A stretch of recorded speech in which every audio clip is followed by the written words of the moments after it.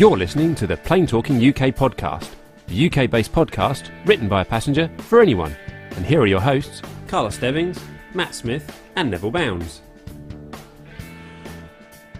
Only they're not here. Hello. Hello, boys and girls. It is Matt here. I'm sat here in the studio all on my own because basically everybody else is skiving.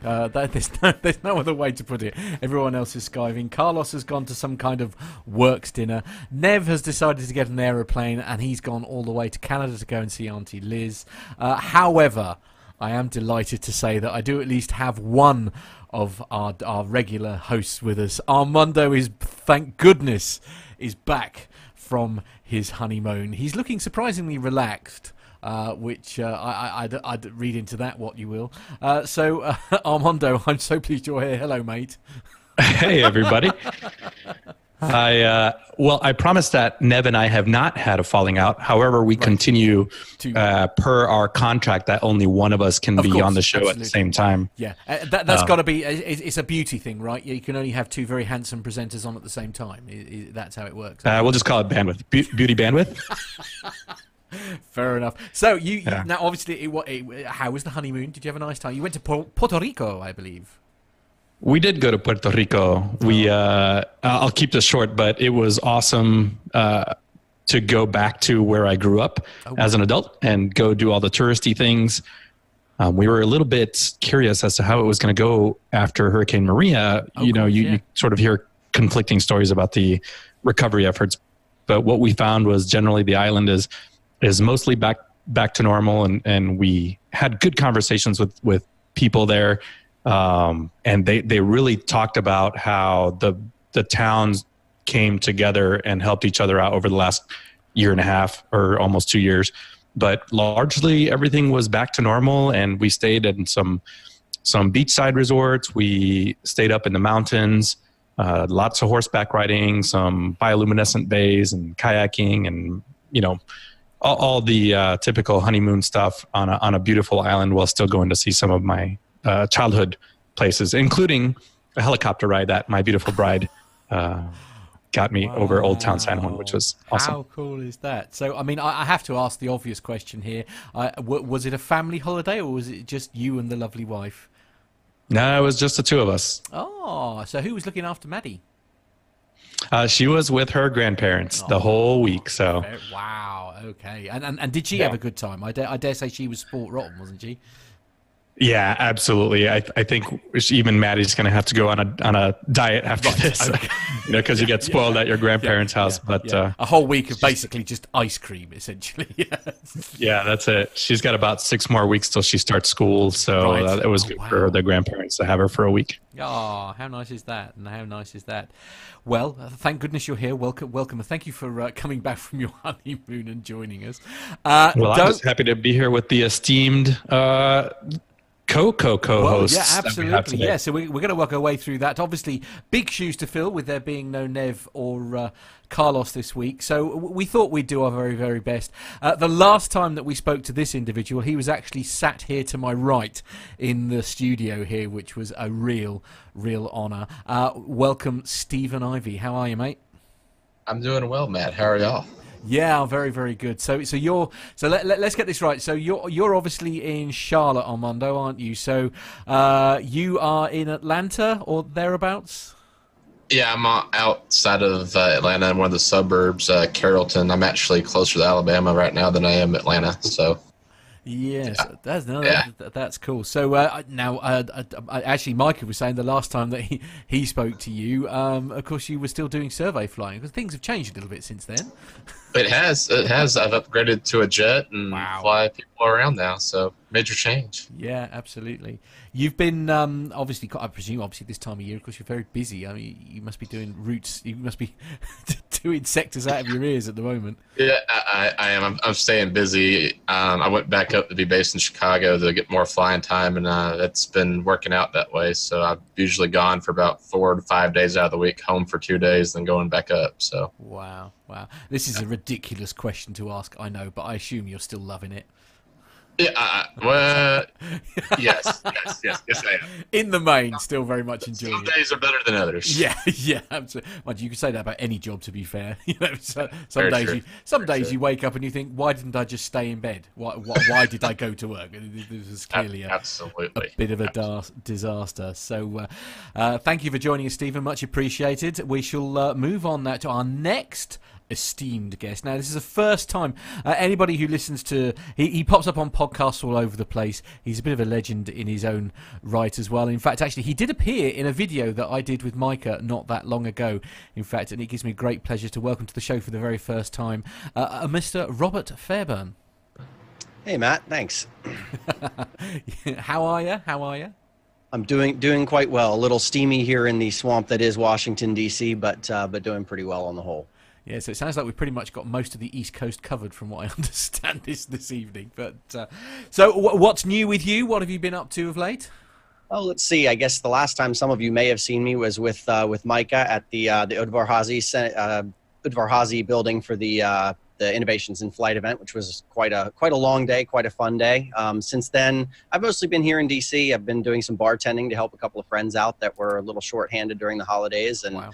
working on some music projects, some photography projects. Unfortunately, I have not gotten a lot of flying done, but it looks like I'm going to probably address that this coming week. So Good. Well, that's about where I'm at. So for those who aren't familiar with you, Robert, what is your chariot of choice when you're in the air? Well, it's the one behind you there. Right. Yeah. I am a private pilot, general aviation pilot with no commercial ratings or anything of the sort, but I like to fly the little, bug smashers around. And that one behind that fancy looking car there that belongs to a friend of mine is my airplane, although my airplane's been grounded for almost 2 years now for reasons I won't go into here. So I'm flying those that belong to other people at the moment. But still get up and go flying a bit, and like to hop around and do oysters and crabs and all the usual $100 meal outings. Wow. That is so cool. Do a fair bit of like Pilots and Paws animal rescue flying as well, so that's fun. Oh wow! Oh no, we need to come back to that. That sounds fascinating. What's that all about? Short version is Pilots and Paws is an organization that basically matches pilots or with aircraft up to rescue animals that need to get moved. So, for example, sometimes a state will outlaw pit bulls, for example, and this happened a couple of years ago. There was I don't know if it was county or the state of Georgia, but somewhere had outlawed pit bulls, and so they couldn't take them into rescues and adopt them back out to homes. And a rescue organization up in Vermont said they would take in something like 35 pit bulls, and a pilot from North Carolina was flying them 3 or 4 at a time up here to the DC area, and then I was trading off with them and flying them up to Vermont and dropping them off at Burlington to be picked up by the shelter where they would eventually find another home. And it's really just basically anyone that's trying to move an adopted animal from one place to another. Sometimes it's large groups like that, the rescue organizations, and sometimes it's just this particular animal has found an adopter in another state and they aren't sure how to get them there. That's an awesome project. That must be quite rewarding, I suppose. It's a lot of fun. It's kind of like doing angel flight, except you don't have to have an instrument rating. You don't have to have 250 or 300 hours, whatever it is, and your schedules are not as tight. And your passengers don't generally complain. They usually look out the window and fall asleep a few minutes off the ground. And if you're really lucky, then when you get out, you get a bunch of animal kisses. So it's pretty fun. Okay, well that is cool. Like, that's the one thing I hate about my job, actually. Believe it or not, is the fact that sometimes you think maybe lorry driving is the way forward because a load of chickens in a load of crates behind you is not gonna cause you not gonna argue with you if you take a wrong turn. But yeah. Perhaps I should be. Do that instead. Anyway, that I have one more guest that I need to introduce. He doesn't need an introduction, let's be honest. He lives in Maine, a very beautiful part of the world, as I say, to complete our East Coast picture. It gives me great pleasure to welcome back on the show. It's been too long, actually, so welcome, Micah. Nice to see you, mate. Well, great to see you too, and thank you so much for having me. And it hasn't been quite that long, I don't suppose, because we sort of chatted a little bit yes, a couple of weeks ago from the Udvar-Hazy Center. It was that's short. True. Yeah, yes. All my weeks blur into one, I'm afraid, Micah. I can't remember what I had for breakfast. It felt like a long time ago since I last spoke to you. But what have you been doing with yourself? Obviously, you were at the Udvar-Hazy Center a few weeks back. It was, I think, 3 weeks back. It was the Udvar-Hazy Center where I met Robert for the first time, and we became new old friends. And then the following week, believe it or not, I was able to attend a christening of a brand new destroyer at Bath Iron Works, the USS Inowa, an Aegis-class destroyer, and that was absolutely fabulous. I had never been to any kind of an event like that, and the governor was there, and the 2 senators were there, and 3 senators were there actually, and the wife of the woman for whom the ship was named after, and that was a fabulous day. And then let me see, the highlight of today, besides being on the show, is, believe it or not, within the past 5 minutes, I just got an email from beautiful Barbara Parrish, who I haven't heard from in forever, and she is alive and well, and says that she'll be in touch, and says hello to everybody. Oh, that's nice. That's good to hear. Hello, Barbara. Nice to hear from you. Right. Well, I think that's all the introductions to do. I'm not used to this, you see. It's like Carlos deals with all this, and I'm just checking my show notes.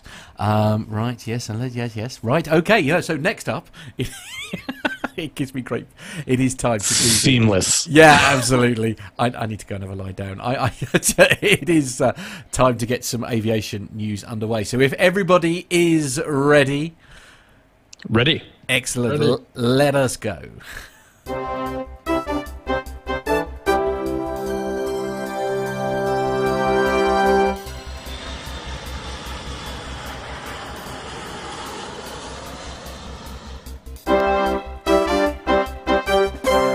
So, kicking off the first news story, please. Armando, I'm going to throw this in your direction, if I may.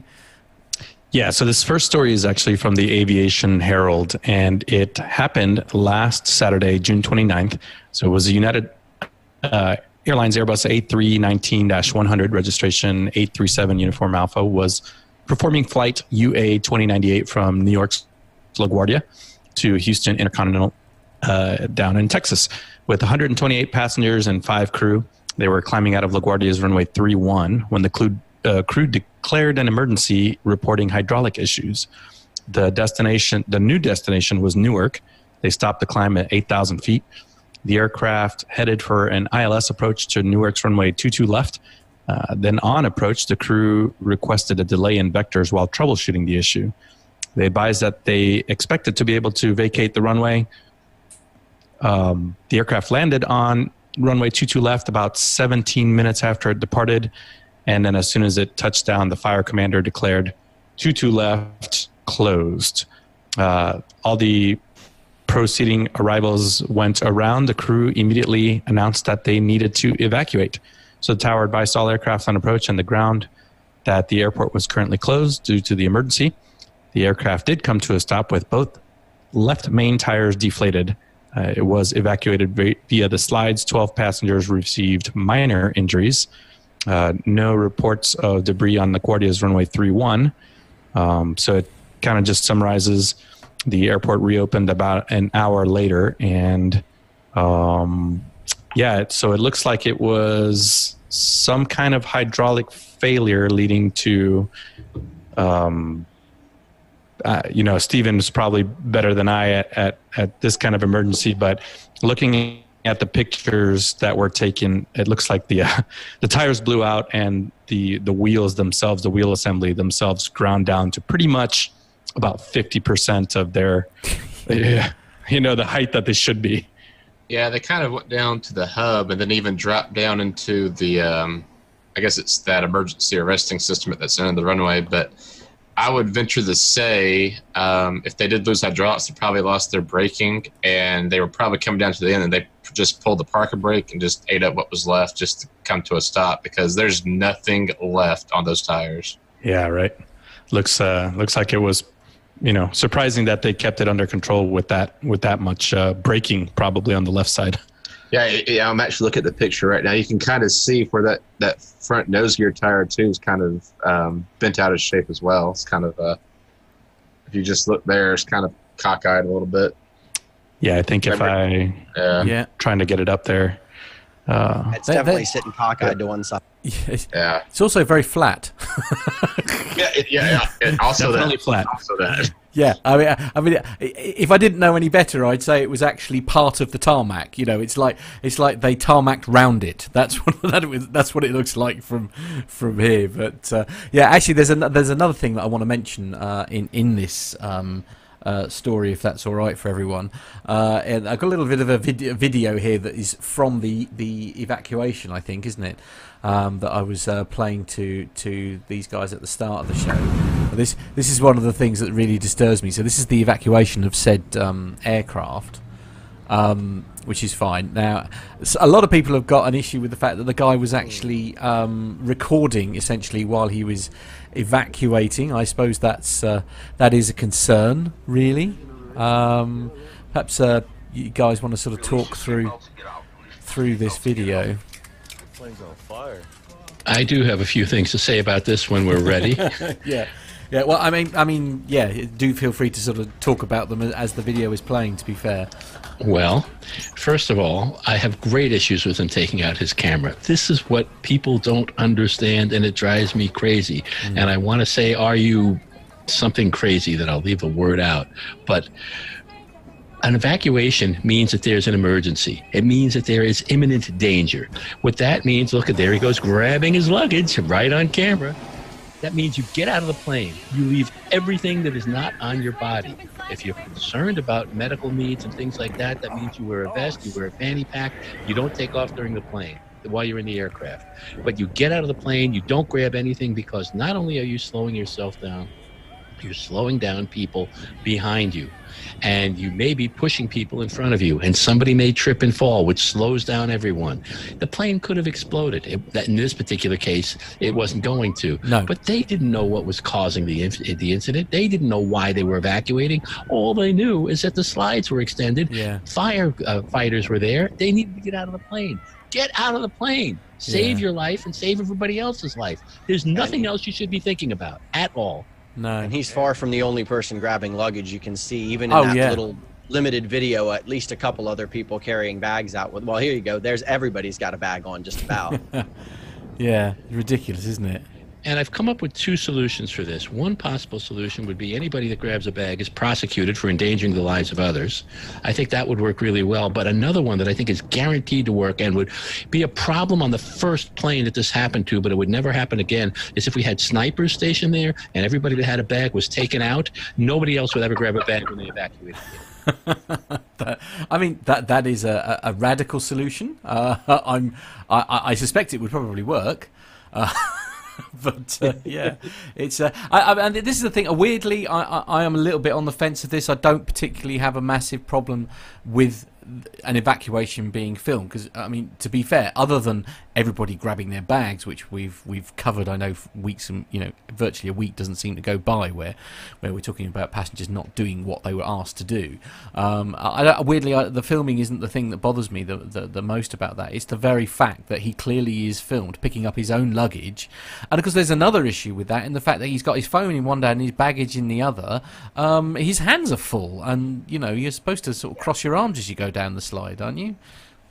Yeah, I'm kind of with you. I'm a little torn. The video in and of itself doesn't bother me all that much, and particularly as you can see, as he starts to stand up, the video just goes all over everywhere. So he's paying attention to getting out of the plane rather than holding the video steady, or perhaps That's he's part of the focusing problem, on picking Robert. up his bag. But he's waving the camera all over the place, and if someone hits record on their camera and then just gets off the plane and turns around and films, that's not the end of the world to me. But I agree. It's sort of it means he's focusing on something else at least part of the time, and that's certainly not ideal. But there's two problems with the video thing. One is, first of all, it doesn't meet NEV technical requirements. It was vertical. It wasn't horizontal. Right. Yeah.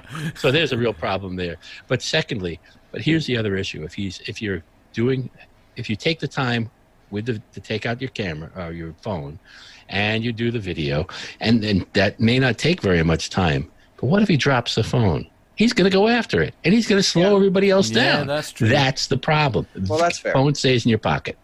Yeah, no, that's a good point. I hadn't really thought of that. It's yeah, go on. And additionally, as Owen has pointed out, this is an easy evacuation. It was an A319. It's comparatively low to the ground. If they're evacuating from a 747 or an A380, which is 2 decks, the slides are much steeper. The bag goes down the slide, hits somebody else, it could knock them out.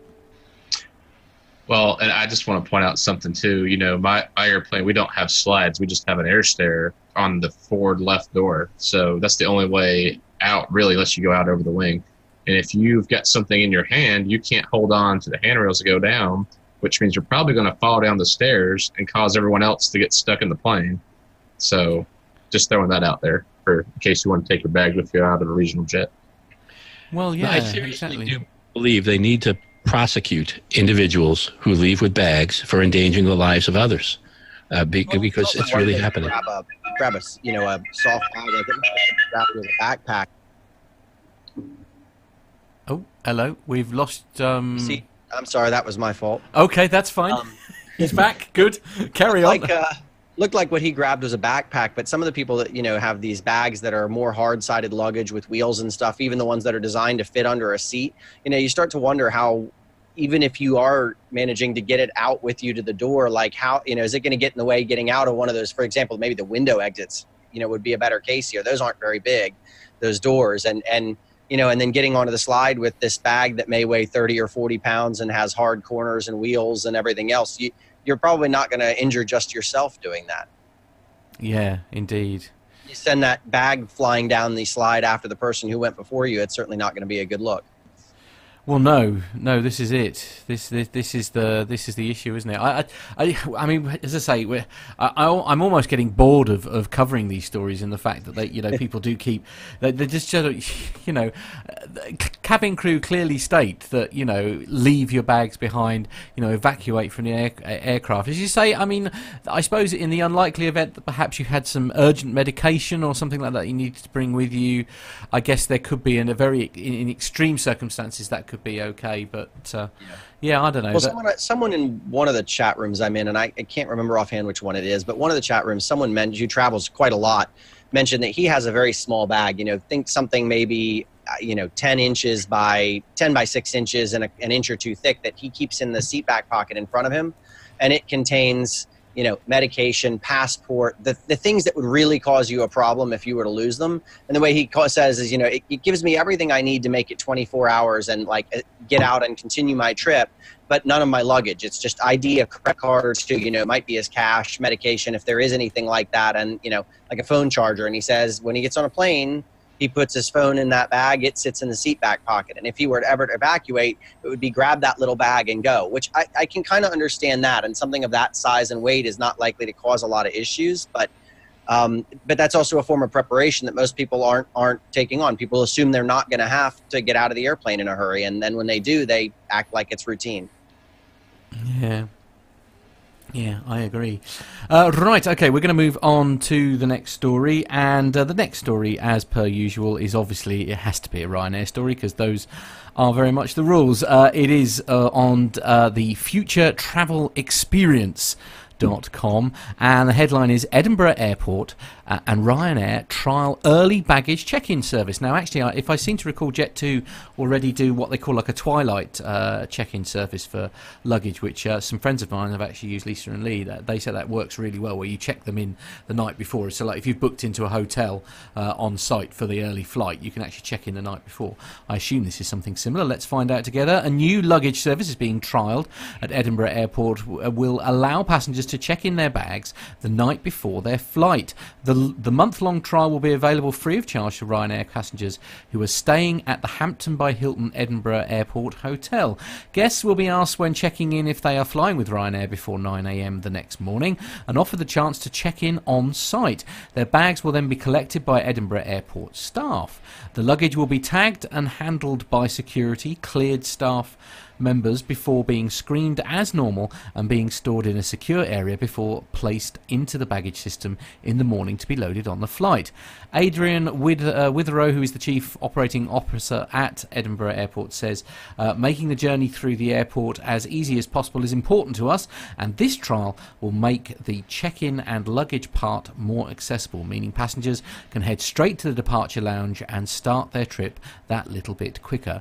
It's great that Ryanair and Hampton by Hilton Edinburgh have brought this into trial and will be working closely with each other to ensure the service is smooth and efficient. We're keen to see how it works over the next month before evaluating and deciding on our next steps. Ryanair's Senior Communications Manager, Mr. Roos, said that Ryanair is pleased to team up with Edinburgh Airport and Hampton by Hilton Edinburgh Airport to offer our early bag drop service to Scottish customers, allowing them to save time and streamline the check-in process. Ryanair customers can now simply go to the bag drop kiosk in the hotel between 7:30 p.m. and 8:30 p.m. the night before their flight to avail of this service, leaving them free to head straight to departures the next day and relax ahead of their trip. I mean, I won't read any more because it's sort of fairly straightforward what they're saying. I mean, I really quite like the idea of getting rid of your luggage, if you like, the night before. This seems very sensible. I don't know how you guys feel about this. Let's start with Micah. I mean, did they offer something similar to this in the US? Oh, no, there's no service whatsoever in the USA on any of the local airlines or U.S. airlines, but at least nothing that I'm aware of. And I think it's a great idea. It's fabulous, other than, for me, and it's just my packing style, my bag isn't ready to go until I'm ready to go. So trying to drop it off at 7:30 p.m. the night before, well, I'm going to be using it in the morning. And So that makes it very, very difficult. Granted, there's a carry-on, I'm assuming, and I don't know whether you have to pay for your carry-ons with Ryanair or how that works. And I suppose you pay for everything with Ryanair. Is that right? Yes, and that is getting worse, because I know and they keep changing the rules, which is catching a few people out. In fact, ironically, it actually even caught me out going through the.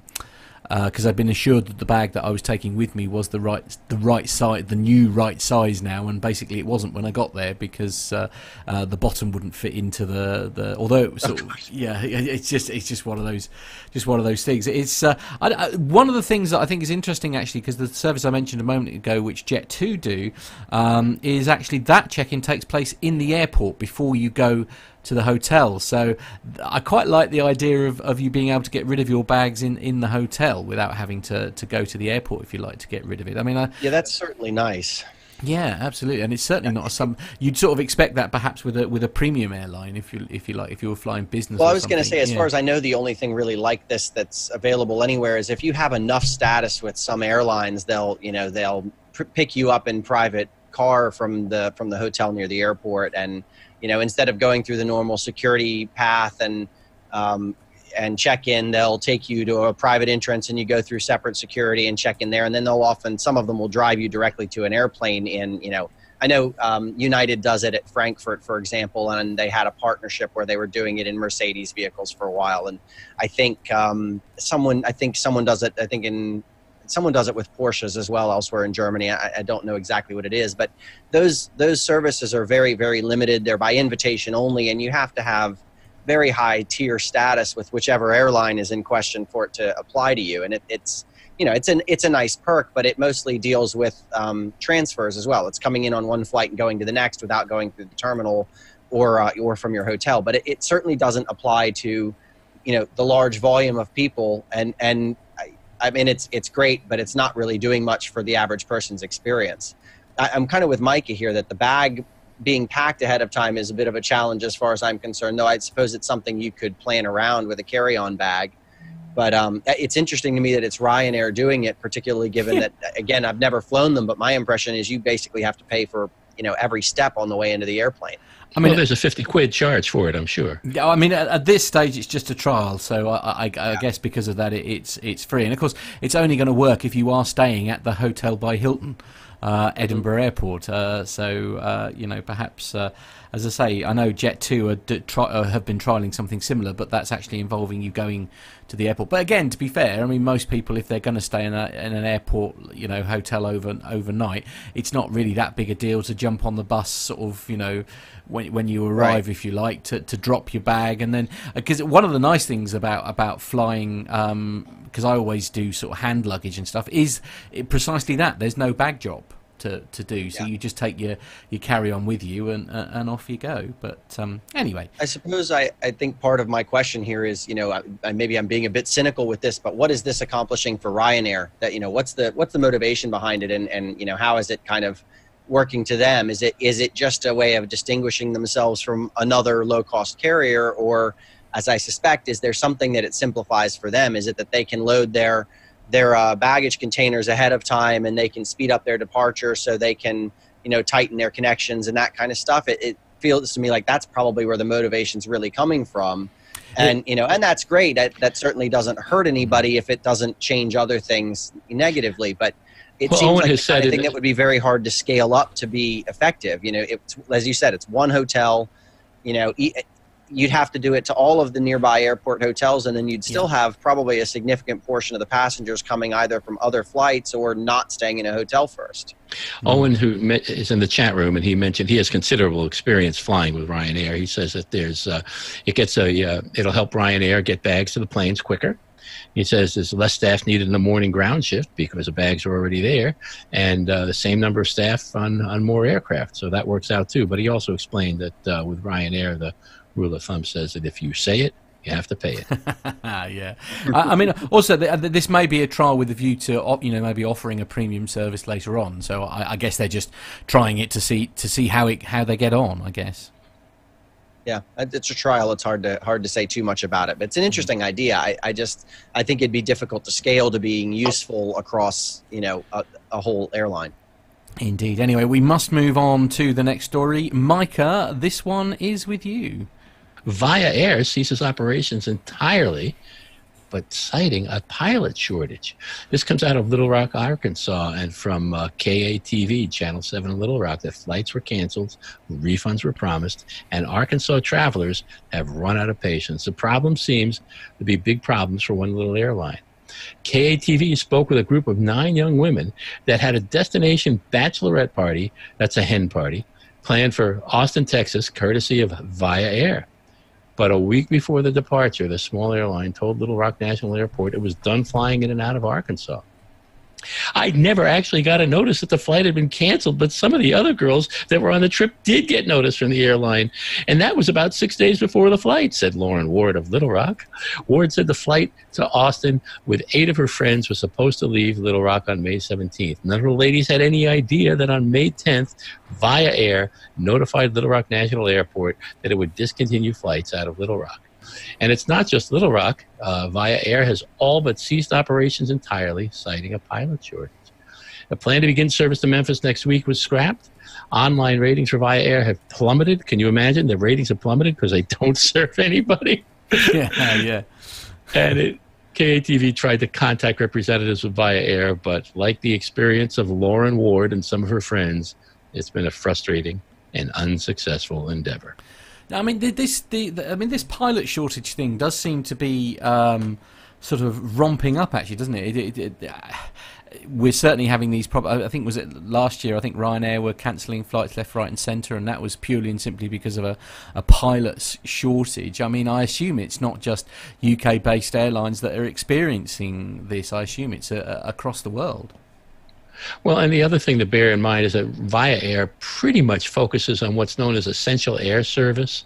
And essential air service means flying out of little airports. It's all government subsidized service. They don't make any money whatsoever at all, except for the federal subsidy that they're getting. So they can't afford to do it. Yeah. I think a lot of the problem comes down to, the pilot shortage is a real thing, and it's, unless something changes, it seems to be getting worse every year. It's one of the reasons, obviously, the manufacturers and the airlines are talking a lot about single pilot commercial airliners, which is a sidetrack. I don't necessarily want to push this down here, but it's something that's causing that conversation. And the flip side of this, and I'm sure Stephen can weigh in on this, is we know to get to the point of having the licenses and training required to go fly commercially, you've spent an awful lot of money on training, and the pay just isn't commensurate with it. And that's probably particularly true for someone like VIA. I know there's some degree of competition with the regionals, and the pay is a little better than it used to be. But when you start looking at these really small carriers, and like as Micah said, the EAS carriers that serve very small communities with mostly empty airplanes on a government subsidy, there just isn't any pay there. And so, they know right off the bat, every pilot coming through the door is out the door as soon as they have the hours to get a job somewhere else. And they just can't keep people on staff because there aren't enough pilots now trying to work commercially to staff them. And I think over time, if it continues, and that problem is going to move further and further up the food chain, so to speak.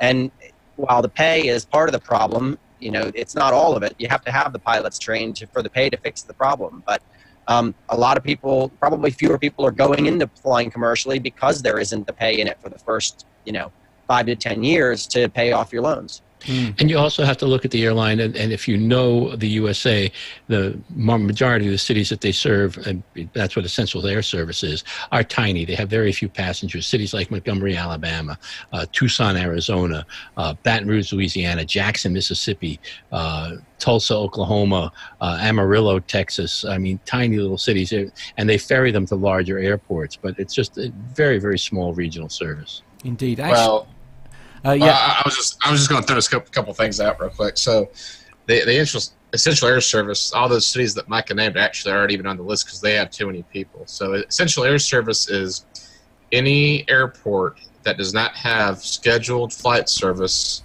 within, I believe it's an hour and a half to 2 hours or 180-mile radius from their location. So, places like Plattsburgh, New York, Ogdensburg, New York, Cape Girardeau, Missouri, a couple places out west, Moab, Utah, and some others. They all places in West Virginia.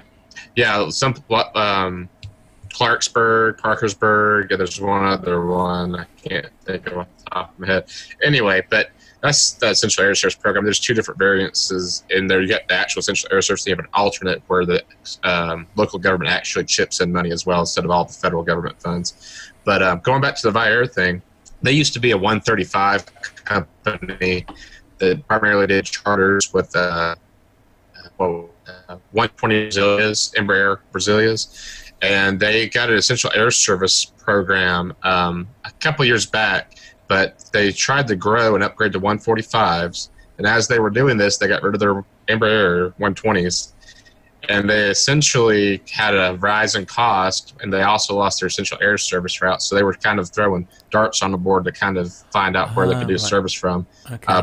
Places like Little Rock and all that. So I think, Micah, you were referring probably mostly to the cities where they were taking passengers to connect them to larger regional services and stuff like that. Those are at least regional hubs, and in some cases probably larger aircraft hubs that they were trying to get those passengers to from the smaller communities.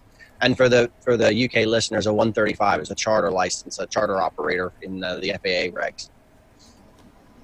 Indeed. Actually, while we're talking about sort of the pilot shortages and stuff, one story that was pinged across to me earlier today, actually, quite an interesting one. This is actually from RTE, which is one of the Irish broadcasters, and they were saying, actually, take to the skies, Aer Lingus wants more female pilots. So Aer Lingus is currently taking applications for its future pilot training program, and while the program is very popular, the application rate among women is only around 7%. The airline, which employed its first female pilot in 1977, wants to encourage more women to fly. It's appointed Red Sea to conduct research to investigate why applications among women is so low. Davina Platt, Director of Operations at Aer Lingus, said, unfortunately, there are still some barriers and some myths in terms of applying to be a pilot. We discovered that males are still more likely to consider STEM subjects. The role of a pilot is discussed with males considerably more than females in schools and colleges. We found that 90% of males and 8% of females discuss it with career guidance counsellors. And as I say, one of the reasons why I was mentioning this, I'm trying to phone there, but the thing that's so interesting about this, so Aer Lingus are basically about to offer the future pilot training program, and what's so interesting is it's fully funded. So the Future Pilot Training Program is a fully funded program. Aer Lingus accepts 12 applicants, and it takes 18 months to complete. That's really why it's so interesting, because obviously we talk quite often about how expensive it is to become a pilot, especially if you want to become a commercial pilot, especially in the UK. I know it's not quite so bad for you guys in the US, but yeah, I thought that was quite interesting that it's actually a fully it's a fully funded program, and anybody who wants to apply, I should just say this, the closing date for applications for the Future Pilot Training Program is on, I think it's Monday, July the 8th. So if you're listening to this on the Sunday, which is when this goes out, you've still got time to get your application in. So it's www.aerlingus.com/careers, www.aerlingus.com/careers. As I say, you haven't got long, but fill in the form, get it sent in. As I say, you've got till Monday, the close of play on Monday to get your application in. As I say, interesting because it is a fully funded pilot training program, so definitely worth a look if you want to get in the air. Right, okay, on to the next story. I'm trying to think that should actually be... before go you go on, Matt. I'm back now that I had a computer meltdown here, so I'm sure it was the best show ever. Yeah. But here in the U.S., just recently I've been doing a lot of aviation camps and STEM camps with the Civil Air Patrol displaying the aircraft. And there are organizations out there, especially for minorities and young ladies that want to get into aviation. The 99s, the Women in Aviation International, EAA, AOPA, they all have scholarships available for flight training, whether it's basic flight training or advanced flight training. So that's one of the things that I like to talk about when I'm out there with the kids, and they're usually ages 12 to 18 or so. And one of the things that I found when I fly air cadets is some of the young ladies actually make great pilots. They listen, they adapt to it very well. They are able to process, and I'm talking about, the maturity level of a 14-year-old female versus a 14-year-old male. Absolutely.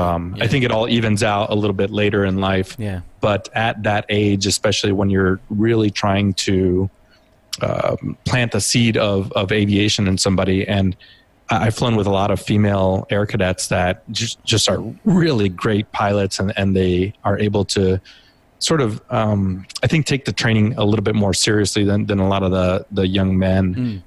So I love it. I love encouraging young women to get into aviation. I know that has nothing to do with Via Air, but it's always something that I like to just moving on, really. I mean, the thing that that you've got these massive pilot shortages. As I say, it's not just in the UK, it's in the US. I dare say I dare say most countries are struggling to obtain pilots. I mean, perhaps what they do need to do then is a bit like what Aer Lingus have done with this training program, is make it more accessible, make it so that people can afford to do it. And then, as long as you're qualifying and doing a good job, I mean, that's one way surely of solving the pilot shortage, is to help them become pilots. Yeah. Worth mentioning, I think, on the topic of scholarships, there's Carl Valeri, who does a couple of podcasts, I think Aviation Careers, and I think it's the Uncontrolled Airspace podcast, but he compiles every year a database of scholarships for aviation and aerospace, and they charge something like $10 for the guide, but that's something that sometimes rubs me the wrong way, but it's not a whole lot of money for a lot of effort put into doing it. True. And if you go look up aviation scholarship guide, it'll be the first or second response, and it's a guide that includes something like $50 million worth of scholarships collectively, and they update it annually. So for anyone who's seriously considering this and wanting to look into it, that's a really good resource for scholarships that are out there. Yeah, it's, as I say, this surely is the obvious solution to the pilot shortage, is get more people qualified, isn't it? And it's the trouble is, I mean, I've said before, I mean, one of my friends, was working really hard to get his commercial license, and the only reason that he never sort of like lived his literal dream. I mean, this is a guy who's had posters on his wall of aeroplanes like since he was a small boy. He was desperate to be a pilot, and the only reason he's essentially not living his dream is because he basically ran out of money. And that's really sad, because he is a talented. He's a talented GA pilot. There's no two ways about that, and it's not a thing. I mean, Stephen, obviously you've got a lot of experience in this matter too. I mean, that it must be a real, it's a serious decision you have to make, if you like, to put that money together. To become a pilot. I mean, that can't have been an easy decision, despite wanting to be a pilot. No, it's not an easy decision to make, and there's a lot of information out there, and sorting through that information to make an accurate decision on what's the best path to move forward to get to that point of being an airline pilot or whatever you want to do. So I would tell anybody, if you go on the internet, because everything on there is true. Of course, just vet the information. Just vet the information you get very carefully. There's forums online that also have wonderful information and some horrible information too, but go out to EAA, talk to people out there, Silver Air Patrol, or just any pilot that's actually went through the process to get accurate, good information and suggestions, because there's so many different routes you can go from zero to airline pilot. I mean, I went from doing Part 61 training out of my own pocket, and then went and did aerial survey, and then once I did that, went to the airlines and did the training there. But I mean, there's so many different options you can go about in there. Also, there's kinds of scholarships out there too you can use to help you get your time in and everything as well. Yeah. I know we're a little bit off script here, Matt, but I'll piggyback on what Robert was saying with Carl Valeri's Aviation Careers podcast. Is probably one of the best podcasts out there for anybody that's trying to get into aviation. And just like we're talking about young individuals getting into aviation, I love hearing the stories of the career changers.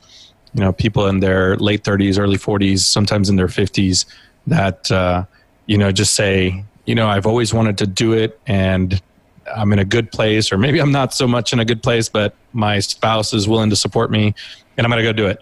And I'm sure Stephen is sitting there, probably flying with fellow first officers that are well into their fourth or fifth decade, right?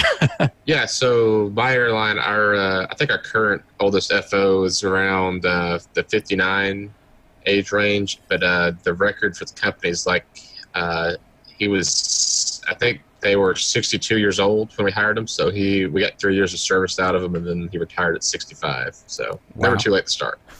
Well, yeah. If you ever needed an advert, as you say, never too late to start. I don't know. Must be a difficult decision to make, though, for an airline as well, though, because obviously there's type ratings and stuff involved for the craft that he's going to fly. I mean, that must be quite a difficult decision for them to make as well, because you're sort of investing in the pilot, but essentially not for very long. I hate that's to be kind of the upside of the shortage, is that they're willing to take people for short periods of time because it's at least a pilot and it's a flight that they can make. It's a butt in a seat. Yeah, yes. And I hate to be a romantic, but a lot of times you do it because you love it. Yeah, and of course, you'll do a lot of things for it.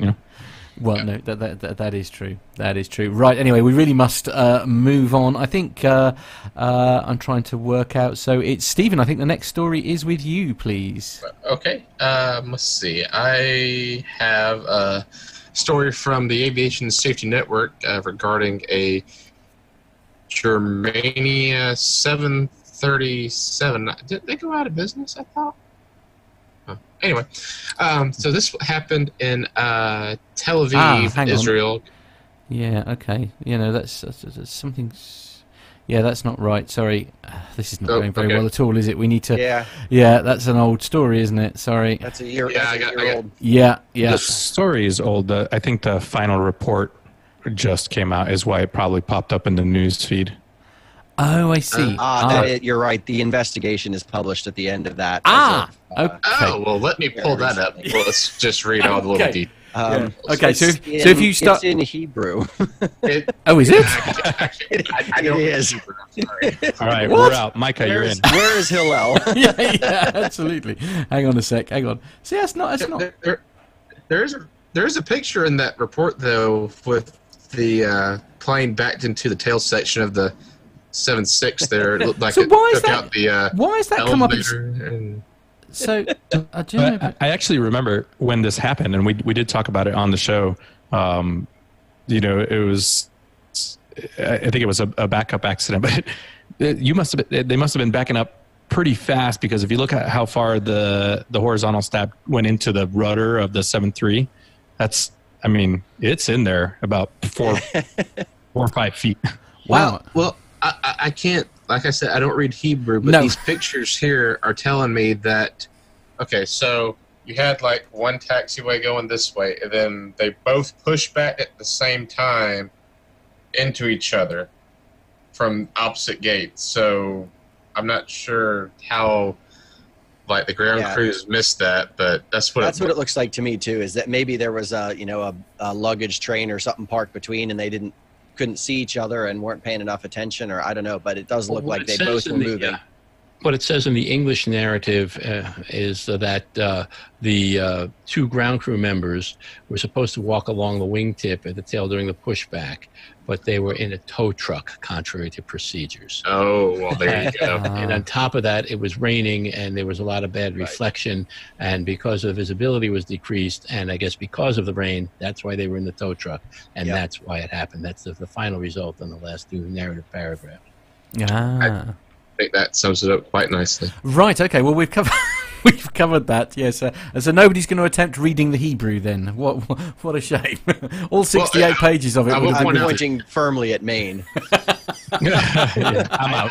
I don't even have the Hebrew in front of me, quite frankly, let alone everything I have is in English, so No. I Okay. can't help you. Plus, if It's it were the Hebrew, I'd have PDF to final come. report, but I don't. It would be an awful lot to demand you to read it in real time. Yeah, I think that's very mean. Shall we move on then? Seeing as Let's do that. this is why I should never be left to do the show notes on my own. As I say, even my director told me that it was in Hebrew, and I sort of like, anyway, so there we are. Robert, can I trouble you to take the next story, please? You can indeed. The headline here is: the body of a stowaway man fell off the Kenya Airways Boeing 787 on final approach to Heathrow Airport. And let me just say, that's the wrong headline. From the very beginning, that's the wrong headline. It's not a great headline. The headline should have been, "Bombs away." So Nice. the text here is fairly short. It's: a body fell off the undercarriage of a Kenya Airways flight from Nairobi minutes before landing at the Heathrow Airport on Sunday. The body of the unidentified male stowaway landed in a garden in the borough of Lambeth, South London.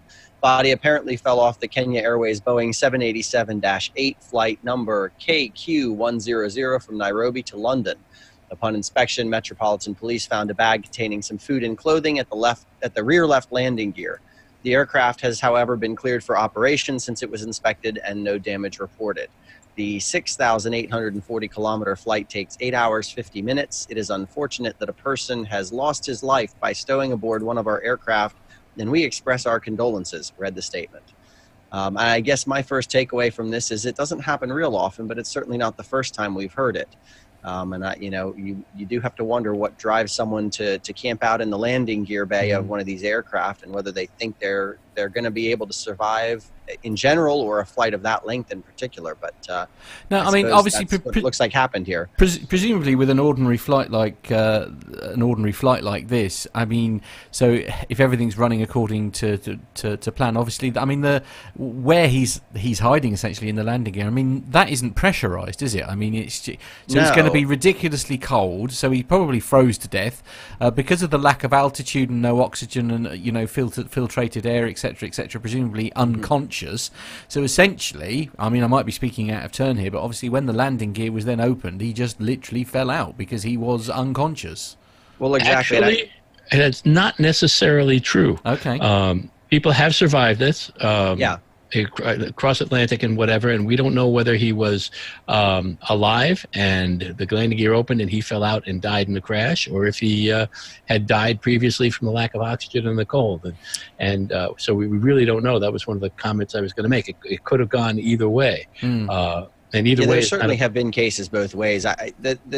Your points are all, I think, valid, Matt. It's just that once in a while someone gets very, very lucky. Yeah. And I think it depends a lot on the specific flight route and what the weather's doing on that particular flight that day and how prepared they are, and also really what elevation the aircraft is operating at. There's an awful lot of difference in survivability at 30,000 feet versus 40,000 feet, and I certainly don't know whether these people know what altitude the flight's likely to be taking place at, let alone dealing with changes that may happen en route. So it's certainly a bit of a pretty aggressive gamble to try it. It is. And in fact, actually, Masha in the chat room here, she's sort of saying occasionally these kind of stowaways do survive. Neil Lamworn is saying that you've got to wonder about the airport security and the thoroughness of the walk around, which is a really good point, actually, because, I mean, you'd like to think you'd have I don't know, is there many places to hide? I've been to the Nairobi airport, and let's just say it's a porous perimeter. Right. Okay. Yeah, and Masha makes another point, which is that the hypothermia can actually help somebody survive longer, and that it's true if they, the being chilled can let somebody survive a longer period of time with the hypoxia. But there's certainly a limit, and as we know, there are cases where this has happened. I can't identify one off the top of my head, but I can't imagine the chances, very high. No, yeah, and I think the last one I remember there was like a 17-year-old that survived. I think also from Africa, and he survived, and the gear came down, and they sort of found him when the aircraft had landed, and he was wandering around a little dazed, but otherwise okay. Well, as Richard says in the chat room, Nick, I think from the Airline Pilot Guy show has often commented that this was a fairly maybe not regular, but fairly common occurrence at Lagos. He would talk about how in Lagos, a lot of the people would get onto the runway and try to open the cargo holds to get inside and steal luggage as the plane was taking off. But there was another newspaper story that we didn't have time for from this about this article that was written from a different perspective that was very interesting, and that was the people in the surrounding area and the garden which this man fell into and how they took it and what they saw and how they expected it, having been victims in some cases of this person falling into their life. Exactly. I mean, it certainly would take you by surprise if you were. I mean, it's unusual to be outside in the UK, full stop, especially sunbathing. So, I mean, to have essentially a body fall out of the sky and land 10 feet away from you is not something you would certainly expect. I would say it's worse than blue ice. Good point. Good point. I imagine that guy may not spend much time in his garden anymore. No, I think possibly scarred for life, I guess. But yeah, it's weird. I mean, I don't recall. It's not as common. You sort of, I don't know. I suppose it's not a common occurrence in the main, I guess, in regards. Although obviously you were saying Nick saying it's quite common at Lagos, but. I think we may be overstating to say that it's quite common, but it's certainly not unheard of is maybe a better way to put it. It has happened before, and it has happened before from a number of locations. It sounds like often in Africa. Yeah, no, fair point. Anyway, we really should move on to the next story. The next one is with you, please, Armando. From Simple Flying, Flybe have responded to the widespread criticism over their handling of an incident at Amsterdam Schiphol Airport last weekend. The incident in which a group of women were denied boarding has seen Flybe be accused of racist conduct. However, the airline says the reports were skewed and deny any wrongdoing in their actions. A group of young women were heading back to the UK on their 1830 scheduled flight when an argument with the gate agent saw them denied boarding. Following a series of viral tweets from their friend in the UK, the story has been hitting the headlines with accusations of racial profiling by Flybe. However, the Exeter-based carrier, who has recently been bought by a consortium led by Virgin Atlantic, says the videos were taken out of context. They say that at no point was the gate agent's conduct intended to personally insult any passenger. So the details of the exact turn of events are sketchy. However, it appears that Flybe's BE110 flight from Amsterdam to Birmingham was delayed in leaving the Netherlands. Operated by a de Havilland Dash 8 Q400, the flight was scheduled to leave at 18:30 on Sunday, 30th of June. For some reason, an argument broke out at the gate involving a group of girls aged 19 to 20 years old. Whether this has to do with the delay is unclear, but as a result, some or all of the group were told that they could not board the airplane. One of the party videoed an exchange with the gate agent. This was then shared by their friend back in the UK. She has almost 10,000 followers. As a result, the video and situation quickly went viral. Shortly after the recording was made, the security were called to deal with the girls. The agent at this time said she felt threatened, and security advised the passengers that they were not allowed to talk with them anymore. There is a series of Twitter videos that were shared. The agent felt disgusted. The agent said that she didn't feel threatened at all. In fact, she just felt disgusted, according to her own words.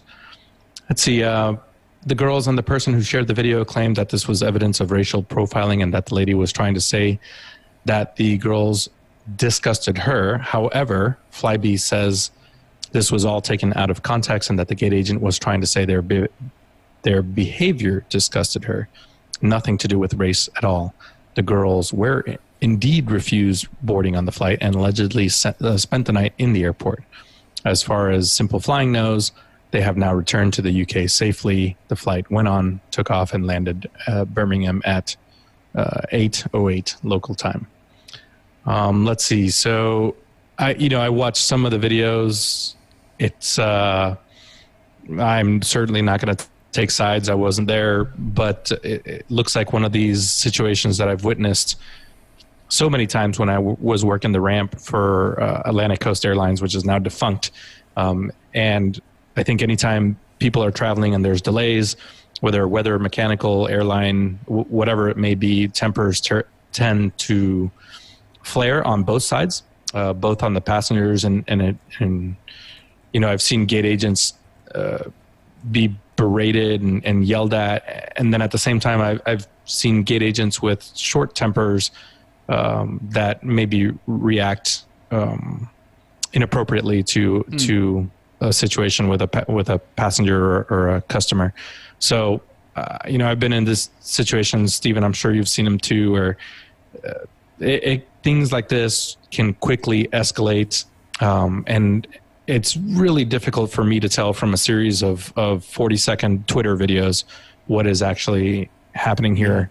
But I just hope it gets resolved and go ahead. And you sort of, I'm sort of slightly suspicious of the fact that obviously these people are the ones that have posted this online. It could well have been edited towards their own opinion, for want of a better word, I guess. Perhaps some of the exchanges may well be missing because obviously this is something that they're tweeting essentially for their own benefit, isn't it? I mean, a lot of people do use social media when you are perhaps not getting the response from the airline that you wanted. You quite often use social media as a way of sort of getting your point across, if you like, or getting someone else to get involved and perhaps have a more satisfactory outcome. So, I don't know.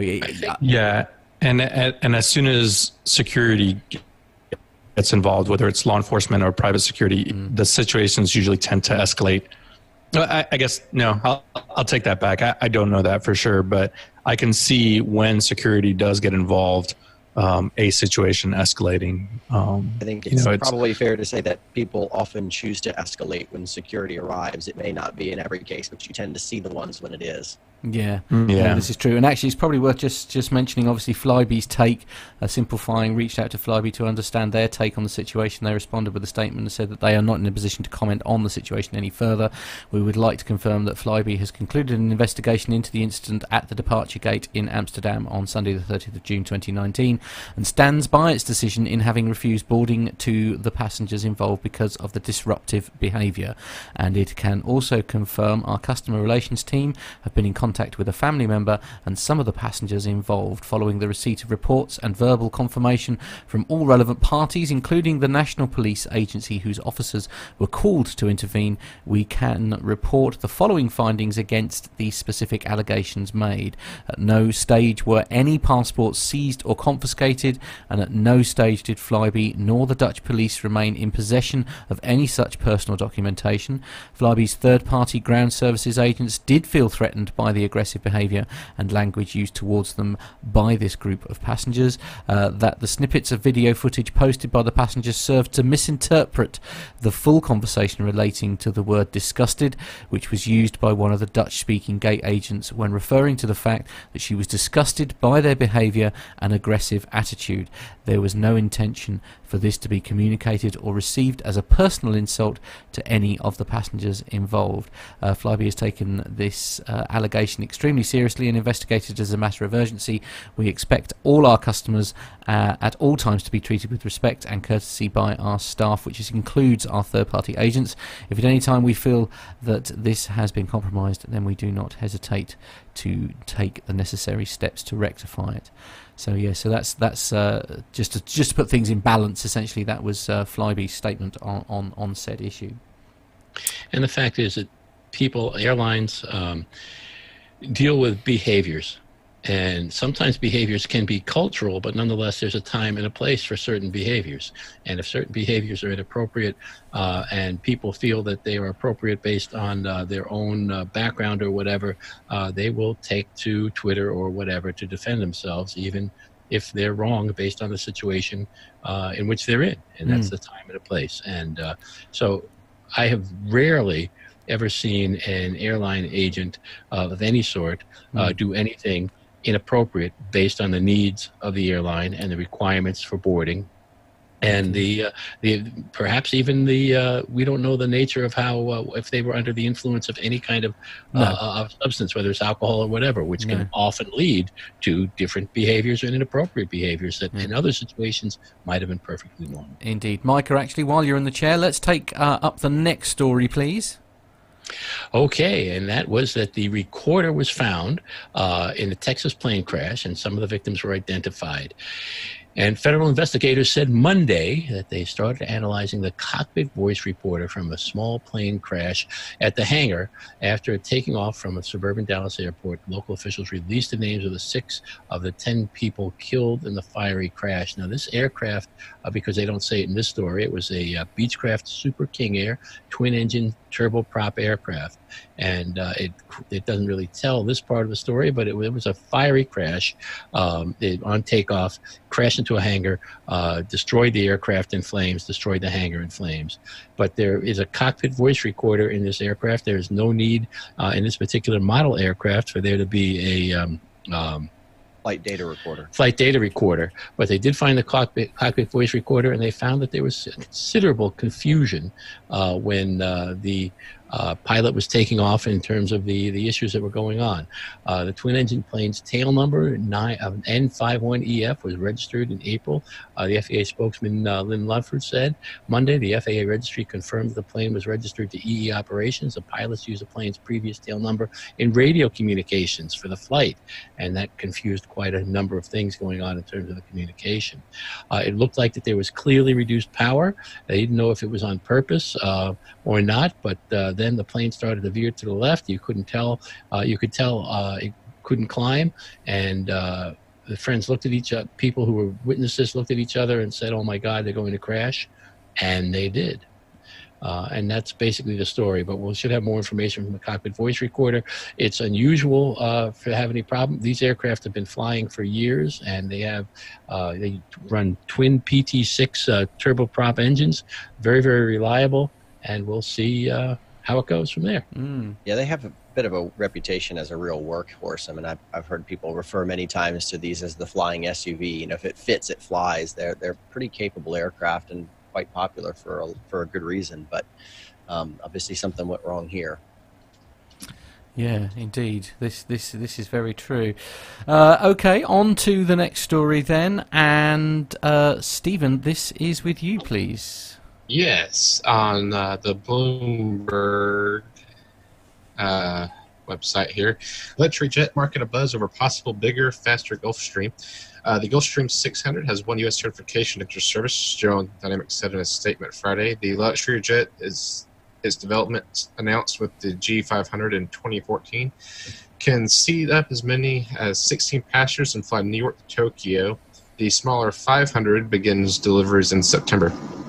But the new aircraft are the lifeblood of the private plane business, often spurring owners to trade in new models, and speculation is already mounting about what's next. Bombardier's Global 7500 began deliveries in December, ending the 6-year reign as the Gulfstream 650 as the biggest, longest range, and some would say the most coveted corporate jet industries are betting that Gulfstream is already working on a rival. Gulfstream announced this year to remove any whether that they're going to move up in the top position, said Ronald Vincent, a consultant in Plano, Texas, who produces JetNet IQ in conjunction with a researcher, NetJet. The aircraft is expected to fly just a little faster, a little further, and a little bigger. Deliveries on the G600 are set to begin amid strong U.S. demand for business aircraft, spurred by corporate tax cut. And Gulfstream President Mark Burns said the U.S. is the largest market with about 60% of the world's private jet fleet. Sales in China have stalled because of the trade dispute with the U.S., while Mideast conflicts have throttled demand in that region, he said. So the G600, that's the new one. If anyone's interested, they list at $46.5 for the G500 and $57.9 for the G600.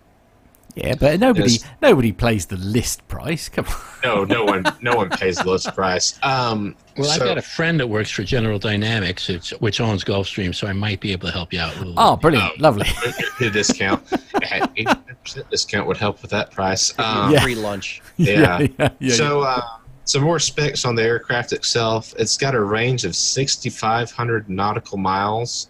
It can sleep up to 9, and it has a max operating speed of Mach 0.92.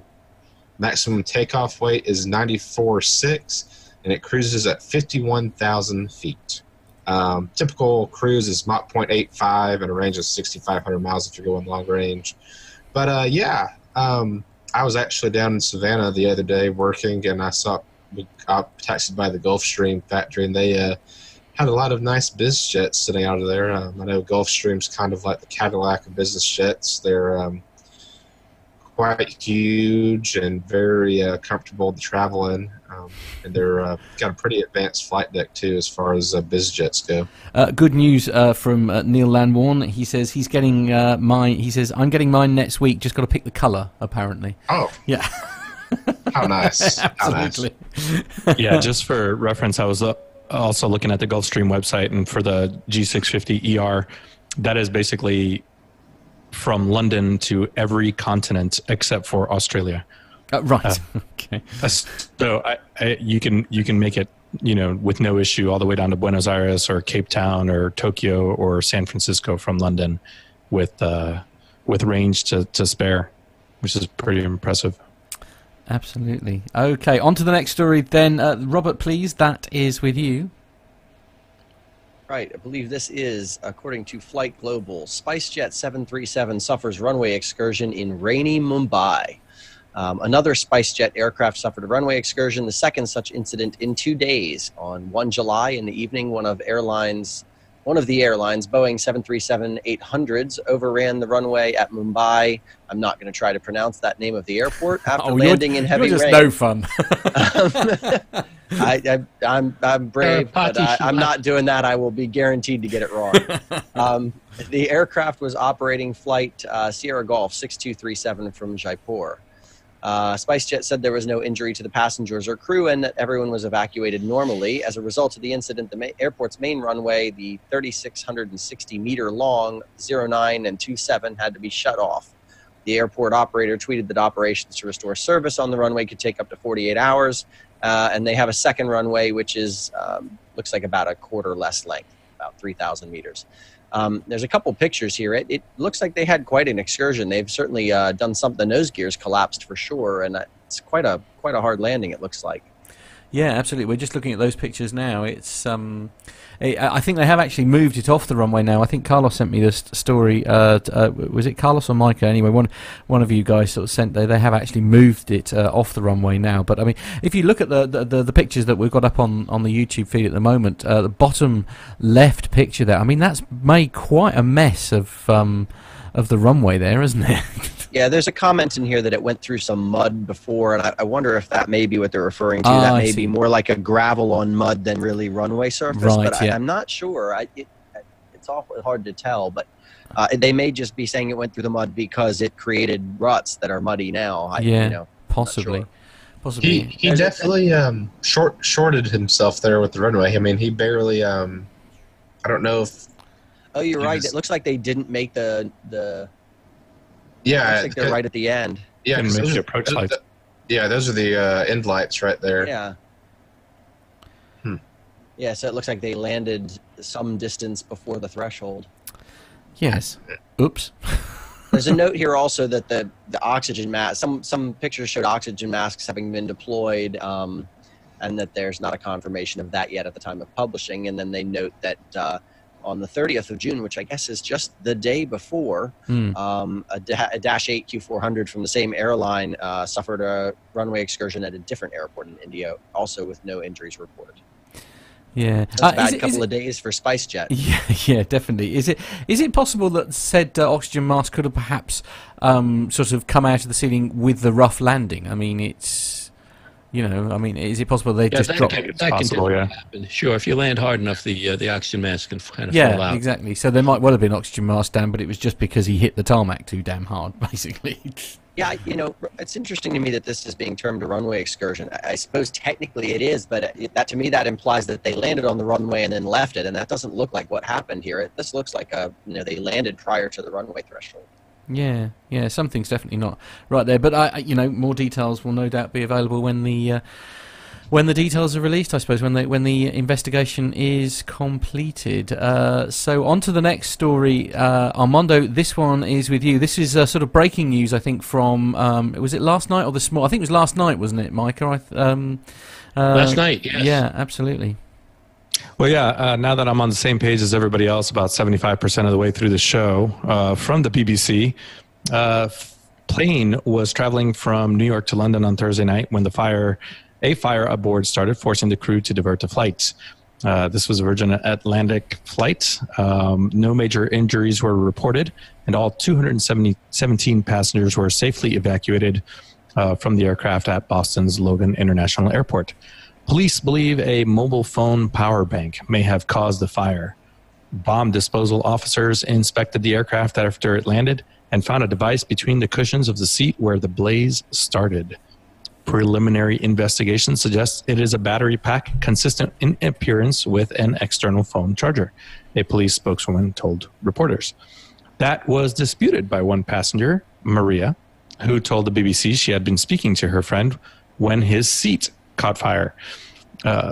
She rejected reports that a phone charger had been the cause. It took about 2 minutes to put it out. While no one suffered major injuries, one passenger refused treatment for a smoke-related complaint. Virgin Atlantic confirmed in a statement that the flight had been diverted to Boston due to reports of smoke in the cabin. Our crew responded immediately and the plane has landed safely, it said. The airline added that it was investigating the incident to fully understand the circumstances. An American Airlines flight also made an emergency landing at the airport earlier on Thursday after a cockpit light indicated an unspecified potential mechanical problem as it approached Boston, completely unrelated to the first story. And for those that aren't familiar, the plane took off from JFK. It landed in Boston, and many of you may not be familiar with the geography, but that's less than 200 miles. That's just a short hop. So that's about 10 minutes, right? That's about it, yeah. Yeah, to me it sounds like exactly when they hit that 10,000 foot mark, someone put their seat back, broke a device, and they started coming right back down. Well, I know a few airlines have started briefing that too in their safety brief, that if there's a device that gets caught in between the seat cushions, to not mess with it and call a cabin attendant. I've seen that on a couple of flights, but that's right up there with don't take your luggage out of the plane, I'm afraid. I think people just ignore it. Yeah. And what a pilot I know who has worked flights similar to these has said is that this typically happens in the first or business class cabin, and they're briefed not to take the phone out of the seat and not do anything but call a flight attendant. But the first class and business class passengers know much better than a young, attractive female flight attendant, so they just do whatever they want to do. That's exactly what this pilot said. Indeed. I should also just say, it's just been pointed out to me actually that the video that I played, if you're watching the YouTube video, was not actually from that incident. It's apparently from a previous incident. So apologies for the confusion there. That was not my intention to play the wrong video clip, but the pictures were from said incident. It's okay. It generated good discussion. Yeah, well, this is true. This is true. And to say this is I'm sure they are doing that now, aren't they? Where they are literally briefing you like what to do if you lose your phone. Basically, don't move the seat and call someone. Right, and Owen says it happens ridiculously often, and they often have to take phones out from between the seats. I know. I think we were talking to Al about this too a couple months ago, where now there's a sleeve basically that a lot of airlines are buying, that you can put a lithium battery or it's basically a laptop-sized fireproof thing that you can throw anything that's sparking, arcing, whatever into this thing, and then it should put itself out. And Nick had talked about that previously as at least a means of addressing the problem when it happens. Yeah, of course, somebody's got to grab that thing from the ground. It's a bit of a it's quite a process to throw it in the bag, but I guess you can at least contain it. Owen says they're called fire socks. Fire socks? Oh, that's a cool name. Does the I'm job. wearing fire socks. Son of a gun. So many That's jokes. a great name. Yeah, I do. I like that. It's a great idea. It's a good idea, I suppose, though. I mean, are you supposed to leave it in there, though, rather than, sort of makes it a bit difficult to use, I suppose, if it's in the bag? But I suppose it prevents them from... And I think there's maybe Owen can tell us. I think you're supposed to put the device in the bag and actually fill the bag with water and it cool it off. Yeah, I would imagine that would be as a heat sink. Okay. Function. Although I'm not sure how wise it is to fill the bag with water if it's got a battery, a charged electrical device. I'm not sure that's great. I suppose actually in the case of, now I'm thinking about that, actually it's probably not as a heat sink, because the reaction that happens with the lithium polymer batteries in particular is an oxygen-driven reaction, and I suspect if you bury it in water, you may stop the reaction and stop the thermal runaway and the resulting fire. So that may actually be the point of that. Ah, good point. Yeah, hadn't thought of that. Micah, we'll move on then to the next story, please. All right. Well, this is the Aviation Herald story, if I remember correctly, and an accident on the No, we did this already, didn't we? It should be Jet Airways. It should be Airline There we Geek. go. Yeah, Airline found Geeks, it right here. Jet Airways employees attempt to buy the airline. Hey, you don't like who you're working for? Just buy them out. Just buy them, yeah, absolutely. The dust really hasn't settled for Jet Airways. A former carrier spent considerable portion of the past few years in death throes until it was finally grounded this past April. The airline was doing nothing but burning cash at an alarming rate concerning investors such as Etihad and various Indian banks.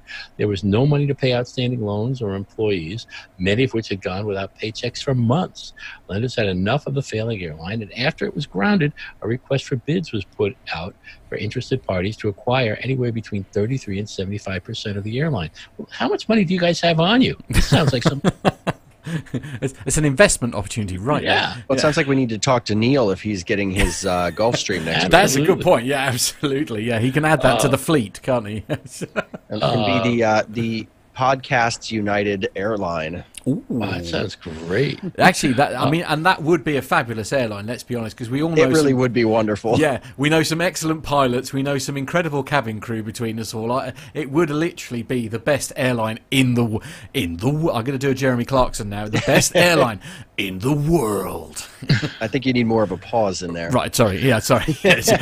But it goes on. I'm going to skip part of the article. It says the airline has already been cannibalized And in reality, it seems odd that there are still attempts to revive the airline. Even if the airline were to set to fly again, it isn't really clear if these alleged 10,000 remaining employees are even available to start working again. Everyone else has already left in masses to other airlines. In addition, Jet Airways only has around 15 planes left in its fleet that it actually owns. The other 100 plus planes were all leased, and the majority of those planes have already been repossessed by the lessors and are already flying for other airlines in India. More importantly, many of Jet Airways' 440 plus slots at Mumbai and Delhi airports have already been doled out to other Indian airlines. SpiceJet has won 43% of the slots, although they can't seem to land the airplane at any of the airports. Other domestic airlines were less than successful in their quest for the slots, but Indigo, GoStar, Vistara, and Air Asia India have received a total of 32% combined. So while while there is some expectation that the slots would be returned to Jet Airways once the airlines return to the skies, it doesn't seem realistic. These other airlines have already ramped up capacity, have filled the gaps Jet Airways has left behind, and it's hard to picture the other Indian carriers willingly giving up the slots they've revived. That is a good point. Jet Airways has lost over half its employees. Yeah. So it's, I guess this is an attempt by them to essentially sort of save the airline, I guess, isn't it? I suppose what little staff are left, perhaps they're just sort of fearing for their own jobs, which you can't blame them for. You know, it is what it is. I suppose if they think it was that badly mismanaged, perhaps they think they could do better even with what's left. Yeah, that's true. That's true. I'm just going to pop the actual web page up, which I don't normally do. As I say, I normally just put the pictures up. But I think it's worth noting there that the person who took the photograph that appeared in that article, which I popped up, regular viewers, that's a good point, will very much know the name on the bottom of that picture there, a certain Fabian. Friend of the show. Yeah, very much so. He said, "Well done, Fabian." He's got his picture in the news article. That's very cool. Yeah, absolutely. It's a good picture as well. Really good picture. Anyway, I thought it was worth mentioning. Okay, right, on to the next story. Wait, this is breaking news. This is actually very important. Uh-oh, brace yourselves. Yes, that Mila, Pilot Pip, and Jenny from Rome have shown up in the chat room. Ooh, this is very exciting. Well, Pip's probably just here to gloat at how badly I'm doing. But anyway, there we go. The next story, please, actually, Stephen. I think he's mostly here to comment on the instruments sitting behind me on the video feed. Oh, well, yes, there will be that. Yes, more about those later. Stephen, the next story is with you, please. Yes, sir.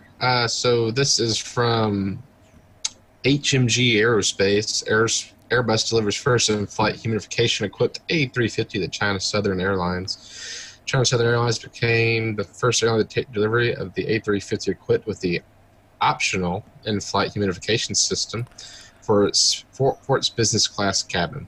The IFH system restores relative humidity to comfort levels of 20 to 23% and generates an outstanding cabin climate compared to a standard equipped business cabin that is more dehydrating than any other place on Earth. In order to improve the climate and optimize performance, Airbus has designed the A350 XWB with an optional in-flight humidification system to be fitted in the first class business class cabin. China Southern's passengers will benefit from the significant increase in humidity with a reduction of dry air-related problems, fatigue, dry eyes, dry skin, and spread of virus diseases.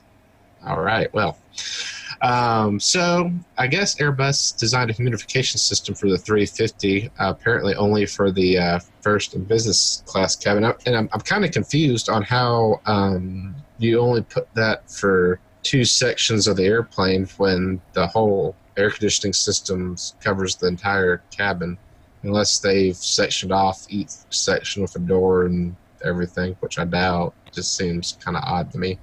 Yeah. I had a couple of questions about this particular story because I thought the A350 was composite like the 787, and the 787 is known to have a higher cabin pressure, like you're flying at a lower altitude, and higher humidity. And I thought the A350 did that already, so I can't. Well, I'm a little taken on this too, in that they're referring to a comfort level of 20 to 23% humidity, and this is most people here probably don't know this, but I did a short stint right out of college in environmental consulting, and that's about half of the recommended level here in the States for any like standard human occupancy. That the goal is 40 to 60%. So if they're humidifying to 20 to 23, I'm wondering what the normal level is, because that's awfully low still. Yeah, and then not only that, I mean, I flew on the A350 coming back from, where was I coming back? Coming back from seeing Matt and them in February, and took the A350 back. I mean, there was a difference. I mean, my skin wasn't as dry, and I was a lot more comfortable. But I mean, I other than that, I didn't really notice a huge difference. Well, and presumably that airplane didn't have this system in it yet. Well, So Owen says it's normally 5 to 12%. Jeff says 6. Okay, so 20 to 23 is an awfully substantial improvement then. yeah. Well, I don't know. I mean, maybe just because I live in humidity all the time, it doesn't really, I don't notice it that much. But I know when we're operating down here in the south on the CRJ, we have the fog effect go on because the humidity is so high. There's just so much condensation. I'm just thinking, if you get to that point with this, with that carbon fiber, what does the water do to the frame and everything and the skin of the airplane? Well, I suspect that's part of why they can do it here, is that carbon fiber is not particularly susceptible to water corrosion. Unlike the aluminum and the steel alloys and stuff that's used in other places, it's certainly less likely to be damaged by humidity. And I mean, as you say, the humidity outside is pretty high. They can tolerate that nearly 100% humidity and in fact rain on the outside of the airplane. That they certainly should be able to tolerate 20% internally, I would imagine. Yeah. I'll tell you what, if they ever invented a system like this that could go in, that could be retrofitted to my coach, I would be eternally grateful. I'm not going to lie. Especially so would your passengers. Yeah, well, yeah, absolutely. We're not used to having. Go on. I just hope this article doesn't get around too much, because now everybody in the coach cabin is now subjected to fatigue, red eyes, dry skin, and the spread of virus diseases. Yes, it's all being concentrated in that one area now. It's not just being shared with everyone. Ticket prices then. yeah, absolutely. Yeah, they're not going to do that. That'd be ridiculous. Attention, ladies and gentlemen. Attention, ladies and gentlemen. Captain Jeff has entered the chat room. Oh no! Captain Jeff has entered the chat room. I'm very scared. I was hoping he was going to miss this one out. Oh dear. Anyway, right. Next story then, please. The last one in the commercial section. That is with you, please, Robert. No problem. Air India won't have enough funds to pay employee salaries beyond October, says a report from ET. I'm not sure who ET is. I imagine it's further down here. This article is coming from The News Minute, which is a site I'm not familiar with, but it says, debt-ridden national carrier Air India is still to be out of the woods. The information emerging now is that it may not be in a position to make salary payments even to its employees come October of this year. Even otherwise, there have been delays in releasing employee salaries. The airline takes 10 days or more after the due date to pay the monthly emoluments to its staff. The average payment or payout on account of salaries is around 300 rupees, which I don't know what that translates to really. But besides salaries, there are debt repayments too that the airline has to meet. And even here, the information is the company may not be able to make these payments after October. Meanwhile, the government is keen on liquidating its entire 100% stake in the carrier if there is a suitor.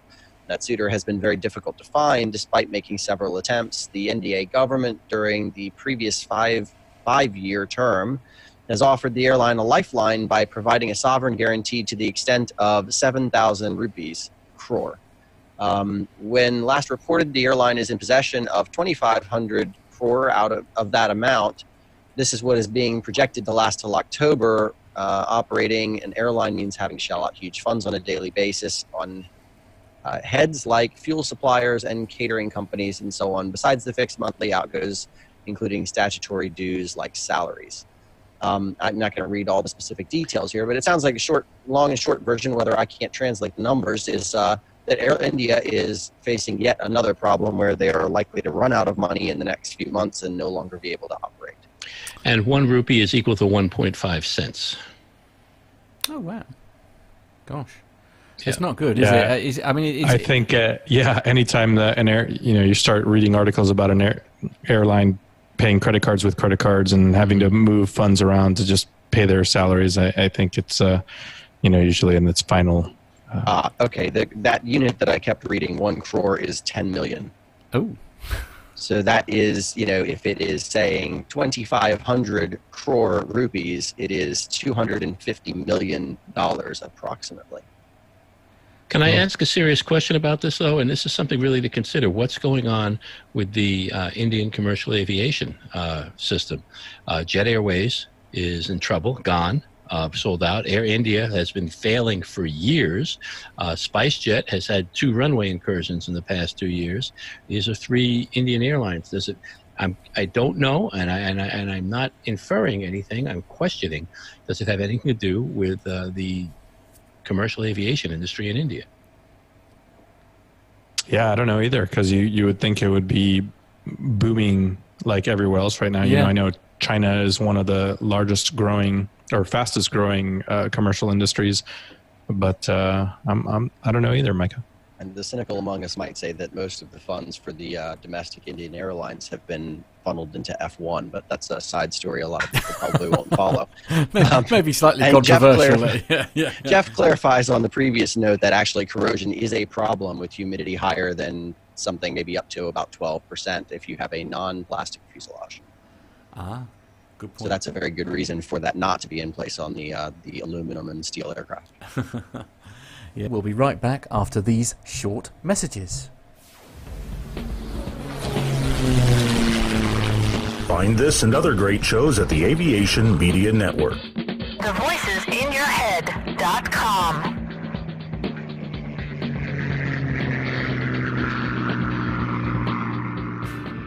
The Plain Talking UK podcast is a voluntary project that aims to keep you informed with the latest aviation-related stories from newswires across the globe. Producing our content does cost money though. If you enjoy our show, why not help us keep on the air by making a donation towards the server and website hosting fees through PayPal. Any contributions would be greatly appreciated. Are you an Amazon user? If so, why not do your shopping through the link on our website? There's no cost to yourself, and Amazon pay us a small referral fee on qualifying purchases. To find out more about the show and to meet the team, take yourself to our website www.plaintalkinguk.com, or find us on Facebook at facebook.com/plaintalkinguk, on Twitter via @plaintalkinguk, or get in touch via email on podcast@plaintalkinguk.com. Thanks for listening.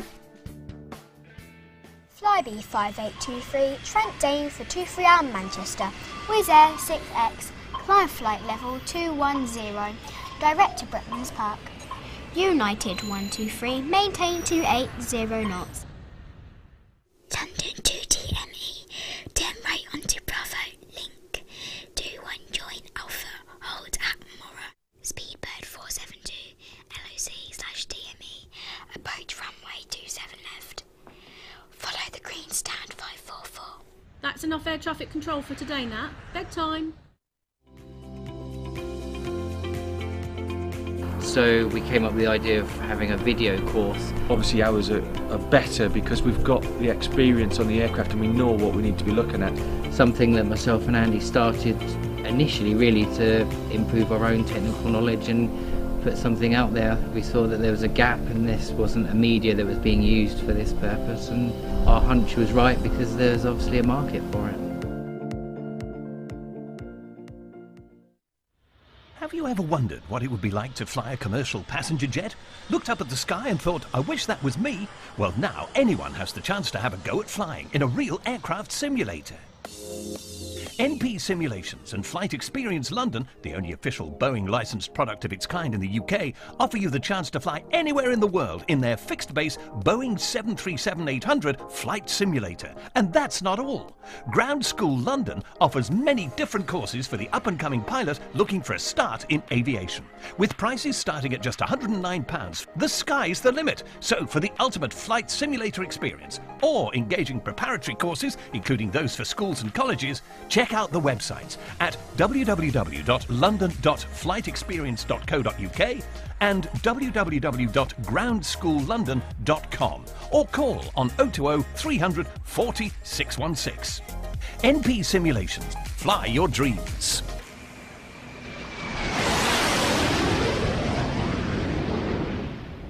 And And we're back. So, we're rapidly running out of time here, frankly. So what we need to do, if that's all right with everyone, we're going to bash straight on with the military. Is everyone ready? Absolutely. Excellent. Ready to go. Excellent. Roger. Here we go then.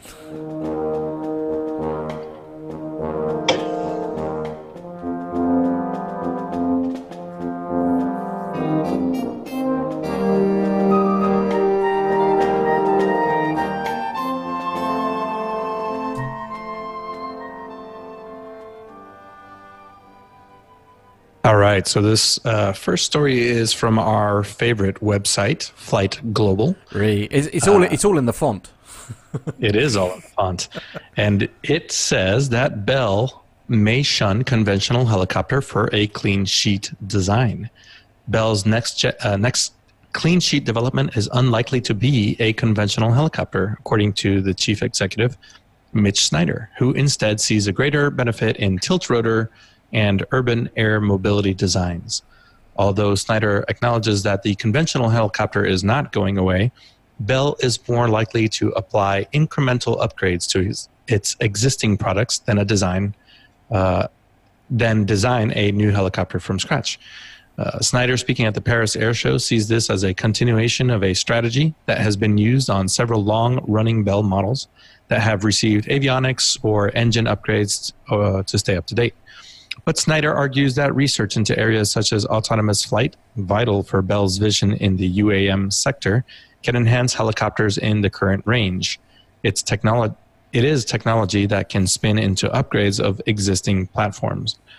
That will drive incremental improvements on the legacy fleet, as he calls it, but clean sheets are more in the areas of on-demand mobility and future vertical lift. However, he acknowledges that modernization can only do so much to certain designs that have been around in one form or another since the 1960s, as we've seen in the news recently. Notably, Bell has yet to decide on its strategy to replace the 412, a helicopter that was first produced in 1981, and is based on the even older 212. But it is currently built to the EPI standard and features twin Pratt & Whitney PT6 engines and a digital flight deck. Although Snyder says it has some ideas on the future of the 412, of which some are clean sheet and some are not, it has not yet decided which to advance. Noting the ongoing effort to certificate the fly-by-wire 525 Relentless super medium twin, Snyder says that once it is achieved, it opens up the window to say what's next. Snyder still sees a future of potential civil tilt rotor, although he believes the selection of a rotorcraft with that architecture by the U.S. military is necessary to bring the cost per unit down. Let's see, it goes on to talk about Bell and its partner Subaru. They recently announced a commitment for an undisclosed quantity of 412 EPX helicopters from Japan's National Police.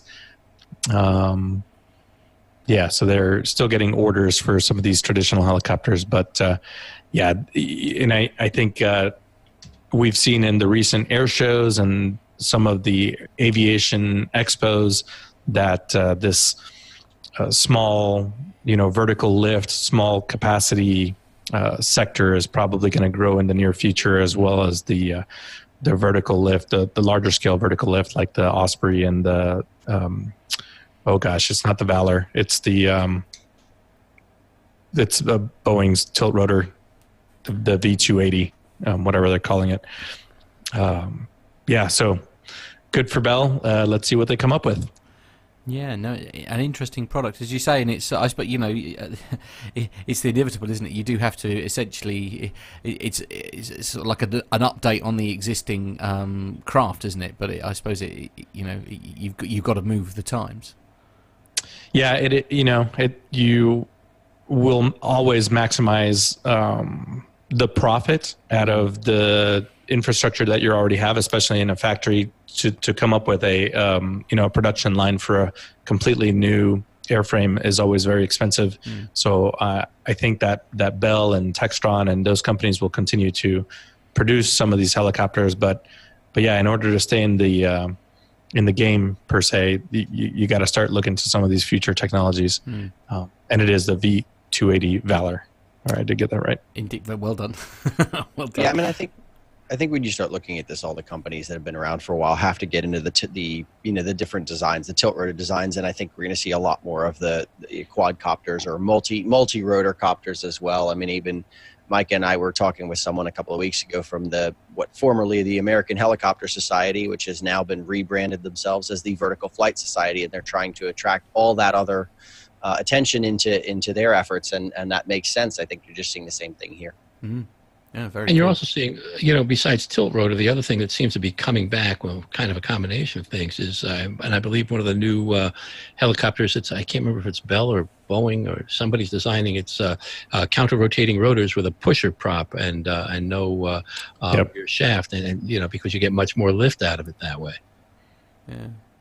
Yeah, I think we covered that one. I can't remember. You'd think I'd know these things off the top of my head, but there's only so many penguins on the on the iceberg. But I think that's, as technology goes forward with different different composite materials, you're probably going to start seeing some of these things come back. The quadcopter thing has actually been around for since the dawn of aviation. They just couldn't get it to work. Yeah, this is true. Of course, and now with modern technology and stuff, they've managed to do that. We're going to move on if that's okay, guys. Micah, if you could take the next story, please. This is on the Popular Mechanics website. Yes, the Blue Angels are getting a new Fat Albert, and the U.S. Navy's Blue Angels flying team is getting a new sidekick, one procured from across the pond, and I think that's just wonderful. Fat Albert, the C-130T that flies to air show locations with the rest of the team, is being replaced with a new C-130J, but was recently retired from the Royal Air Force. The new Fat Albert will have a longer range, greater carrying capacity, allowing it to carry more of the team's equipment. Reported in the Aviationist, the U.S. Navy's aviation department, NavAir has signed a $29.7 million contract to buy the used C-130J from the United Kingdom's Ministry of Defense. The UK declared the aircraft surplus, replacing them with Airbus A400M's Atlas military transports if they can get them to fly. The old Fat Albert, a C-130T Hercules transport, flew more than 30,000 hours in support of the Blue Angels, was retired in May of 2019. The Navy doesn't have another C-130T and cast about for a replacement. Navy and Marine Corps C-130s will continue as temp aircraft as a Blue Angel support working as a Blue Angel support aircraft until 2020, when the RAF aircraft will be ready. Fantastic. It's been well proven. It's a very versatile aircraft, isn't it? It's very popular with a lot of military operations because of its size and its ability to transport stuff. I mean, it makes a perfect replacement for the aged predecessor. It's a proven aircraft. It's as old, or maybe a few months older than I am. I'll say, from my perspective, seeing the Blue Angels, it's actually probably my favorite part of the show, because it's the one that doesn't go by in a quarter of a second. Yeah, it really is shocking what they can do with that thing. I was just going to say that for aviation enthusiasts, the C-130 that accompanies the Blue Angels is almost as much of a treat. Yeah. And it's interesting because the C-130J, it'll be able to carry an entire additional pallet position of cargo and personnel, but the airplane by itself is capable of some pretty amazing things. Yeah. No, it's an amazing aircraft for sure. On to the next story. Stephen, this is with you. We're back to Flight Global for this one. Yes, this is Eurofighters collide at high altitude. Germany's Air Force, the Luftwaffe, has disclosed further details about the fatal collision between two Eurofighter combat aircraft that took place near Rostock on 24 June. The pair were part of a formation of 3 single-seat Eurofighters practicing an air combat mission at an altitude of 9,800 feet, the Luftwaffe says. During these exercises, 2 fighters intercept an opponent represented by a third aircraft and try to get into position to strike. The Luftwaffe says aircraft constantly change positions in confined space at high speeds during these exercises and operate the mission as a visual flight. Meteorological conditions in the exercise were considered good, with few clouds, a clear sky, the Luftwaffe says, but the 2 aircraft collided during the exercise and crashed in Merz Lake District near an area in northeast Germany. One of the pilots operated the ejection seat and survived with minor injuries. The other pilot was killed. The third pilot reported the accident and safely landed at the formations base at Rostock Airport. All 3 Eurofighter pilots were part of Luftwaffe's 73 squadron. So I suppose these guys were out there practicing what they're supposed to be trained up to do, and ended up hitting each other while they were doing maneuvers. I haven't flown a fighter, but even in just a regular plane, when you start going nose to nose or getting close to an aircraft, the closure rate is awfully fast. And even if you think you can roll out of the position you're in, but if you've already thought about it, you're too late. Yeah. So, I mean, the loss of aircraft is not the bit that bothers me so much. It's more the fact that, a couple of people lost their lives, and as you say, one guy managed to actually eject safely. So one of my big irk with this particular event was some of the coverage of it early on. All the leading coverage of it said that both pilots had ejected safely and were on the ground, and then 12 hours later they said, "Oh no, just kidding, one of them didn't." That's pretty rough. Yeah, I think this is a common problem though with the sort of 24-hour rolling news, isn't it? You've got a story that is obviously big news, essentially, where somebody has there's been a plane crash, whether we like it or not. It will always be big news, but of course it's trying to grab as much detail as possible and getting it out there as quickly as possible. And of course, when you are doing it on the fly, you haven't got time for error checking, and you have to feel for the families involved in this, because there is every possibility that members of the family were thinking, oh, well, they both ejected, oh, phew, that's fine. I mean, I guess perhaps you wouldn't be aware which member of your family was flying where, I guess, but I just, this is the trouble with 24-hour news coverage, isn't it? It really is. It's just, they tend, I mean, you're right, it's a difficult thing to balance, but I feel like the general tendency is to just go, one step too far usually. Yeah. That's usually not way off. It's not that the whole article's wrong. It's just that one component is a little bit too far. But it changes, to say that two people, to say that both pilots ejected safely is very different to one pilot ejected safely and one lost their life. I mean, that's a very different story, isn't it? It's got absolutely. I mean, I think the thing to do if you're not sure is one pilot ejected safely, and we're waiting status updates on the others. Yeah, it's quite simple. Yeah, and along those sort of same lines, even more recently than the Eurofighter crash, the Bundeswehr lost a helicopter, an EC-135, where 2 soldiers also lost their life. So to the Bundeswehr and the Luftwaffe, we thoughts and prayers, and we hope the investigations come out something that we can improve upon. Yeah, very much so. Robert, the last story in the military is with you. This is on thedrive.com. It is, and then it's subtitled The War Zone. Russia reportedly developing its own AC-130 light gunship from converted AN-12 cargo planes.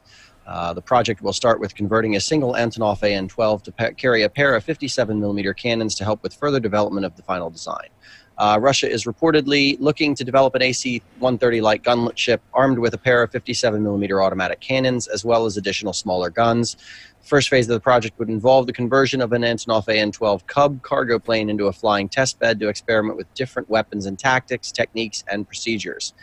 State-owned media outlet TASS reported the new development on June 26th, citing an anonymous source within Russia's state-run military-industrial complex. This individual disclosed the new information on the sidelines of the Army 2019 International Military and Technical Forum, which had opened the day before, and there's more about the event. But short version is work has begun to develop a flying artillery battery and aircraft directly supporting troops on the battlefield, similar to the American AC-130 gunships, the source told TASS.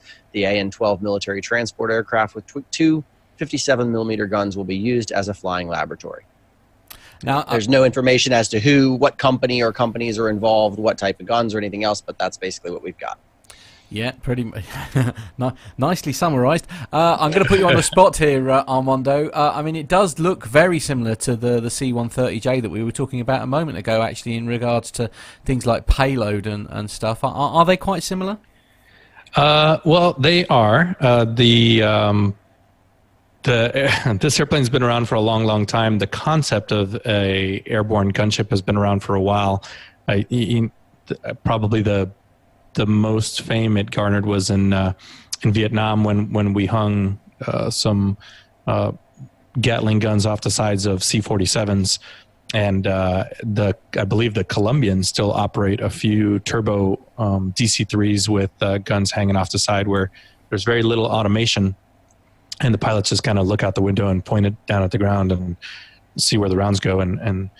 But it sounds like this aircraft, this Russian version of it, is going to have an S-60, which is, or at least a modern derivative of an S-60 cannon, which they'll probably link up. It's the same thing that they use on some of their tanks. So they'll probably put some kind of fire control system in it with some kind of steering ability where they can control it from inside of the cabin on a pallet position or something. So, but it's this is incredibly important when you're talking about some of the environments the Russian forces are operating in, especially in the Middle East and Syria. They're involved in the same fight we are against some of these organizations, and they're probably looking at the effectiveness of the AC-130 and how we employ it, saying, "Man, we need to get something like that back in the air." So, and AC stands for attack cargo, and it's designed for ground attack and ground support. And our AC-130s have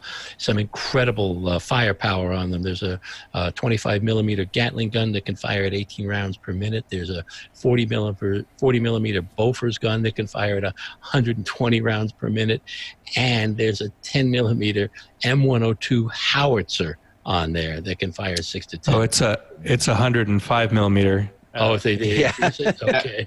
I was just going to throw this out there too. I flew with a guy back when I first started, did my checkout in the CRJ, but his family owns an artillery firm that they were getting ready to test out the 155 millimeter howitzer with a new recoil system so they could put it on a C-130.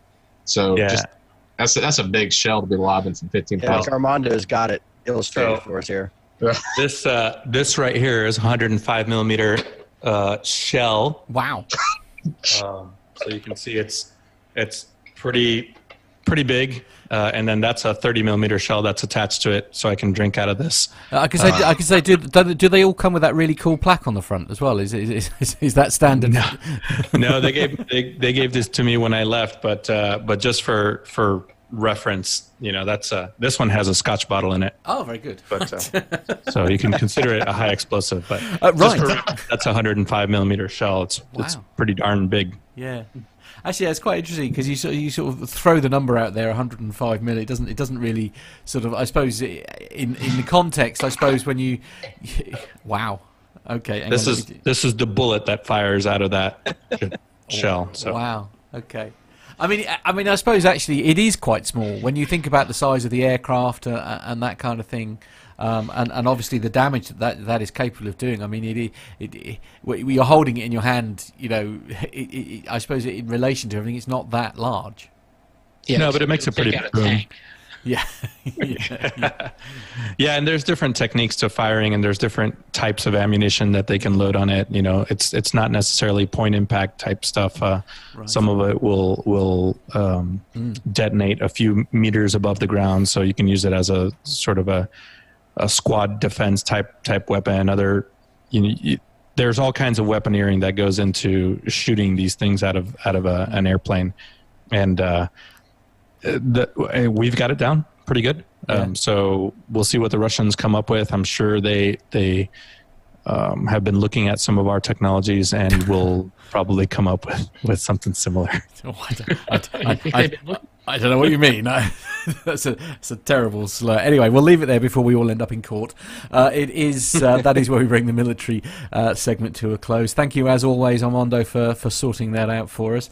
It is really time to start wrapping up the show. I can't believe how quickly the last couple of hours have gone. They really have romped by. Armando, what projects do you have on your itinerary for next week? Well, so we've been talking about some of this Reno Air Race stuff. There's so much to talk about that what I intended to be a 20-minute interview with George Catalano turned into an hour and 44 minutes. Excellent. So yeah, it's taken me a couple weeks to edit it. I think it'll end up going out as a 2-part. Yeah. Just to make it a little bit more palatable. Yeah. But we'll see that in the next couple weeks, hopefully. We're always a big fan of a mini-series here, so do feel free to break it into 3 sections. That's also fine. No, really, I'm genuinely really looking forward to listening to those. That's going to be really interesting. Micah, what is on your itinerary for next week? Well, a week from Sunday is the second one that I'll be attending. July 14th is the Spurwink Farms Pancake Breakfast and Fly-In that takes place on this beautiful horse farm out in the middle of Cape Elizabeth, Maine. And I went there last year, and I think on the screen right now is a picture of a 1929 Travelair that was there. There were hundreds of airplanes there. This was one of my favorites, a beautiful open cockpit biplane. And the Travelair was designed by names you may know, Mr. Cessna, Mr. Stearman, and a Mr. Beach formed Travelair. Those are names even I've heard of. So. Yeah. So I'll be attending that. It's a great pancake breakfast with real Maine maple syrup. The farm is right on a hillside that overlooks the ocean, and just around the corner from it is Higgins Beach. So when people come to it, they sometimes come in the morning for breakfast, watch all the airplanes come in and land, explore them all, and then take the kids out to the beach, go swimming in the afternoon. Wow, that sounds like a very pleasant afternoon.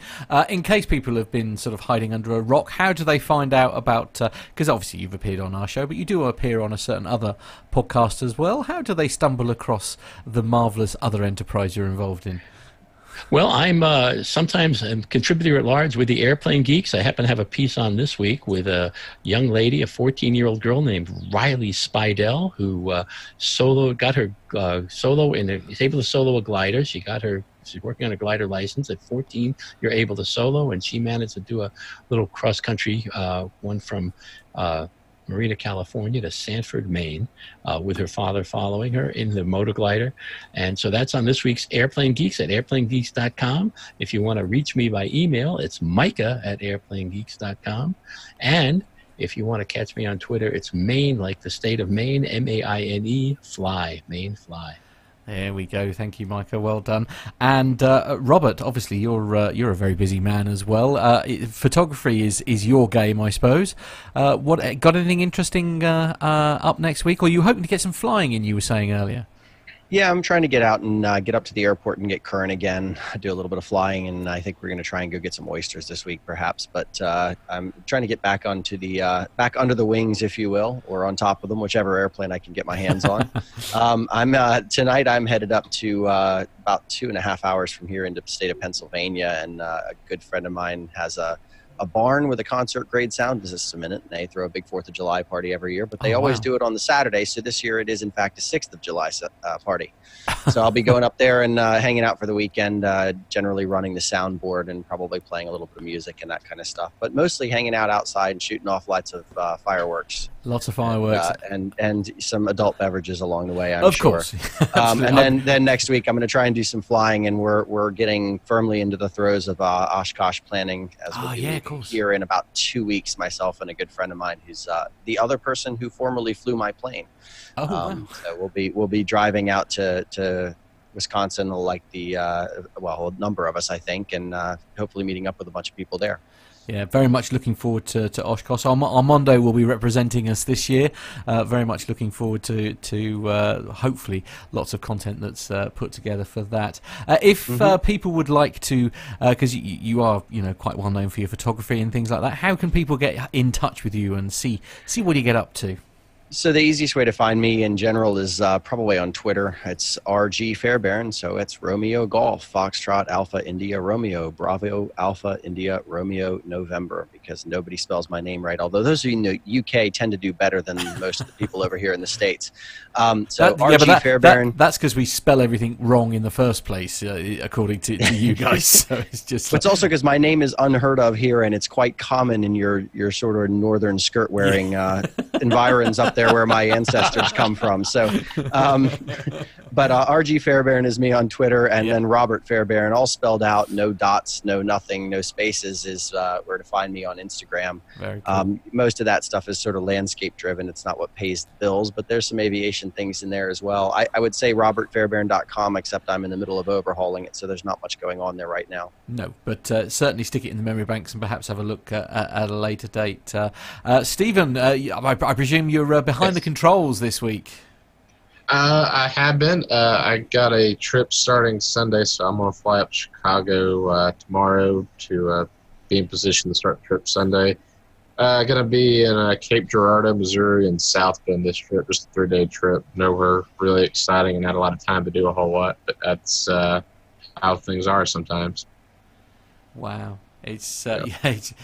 I suppose. I mean, we're in what we call it silly season here in the UK. Like everybody's flying everywhere. I suppose when when do the kids break up from school and stuff? When does school and college and that finish? Does that have much of an impact on passenger numbers and things in the States?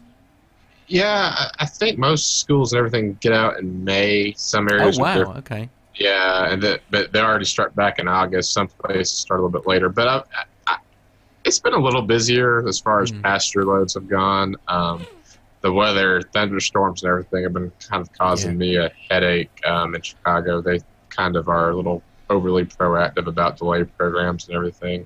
Yeah. I set my personal best taxi record the other day, 1 hour and 20 minutes from gate to runway in Chicago, so that was fun. Oh wow. That doesn't sound great. I've got You're still getting paid, right? Yeah, still getting paid. Yeah, I've discovered in Chicago the controllers like to use the word eventually. So anytime they say whatever runway, then eventually, it's not a good thing for you. Right. Right. And if people would like to follow you on social media, how do they find you on Twitter and things like that? Yeah, so you can find me on Facebook or Twitter. It's my first and last name, Stephen for PH. Ivy is IVEY, 1990. And then that's for both Facebook and Twitter as my username. So you can find me on there. Very cool. If you'd like to get in touch with Plane Talking UK, you can find our website, www.planetalkinguk.com. Our email address is podcast@planetalkinguk.com. That's podcast@planetalkinguk.com. We'd love to hear from you. We'd love to get your audio feedback or any comments or suggestions you have for the show. Probably one after this is never leave Matt in charge on his own ever again.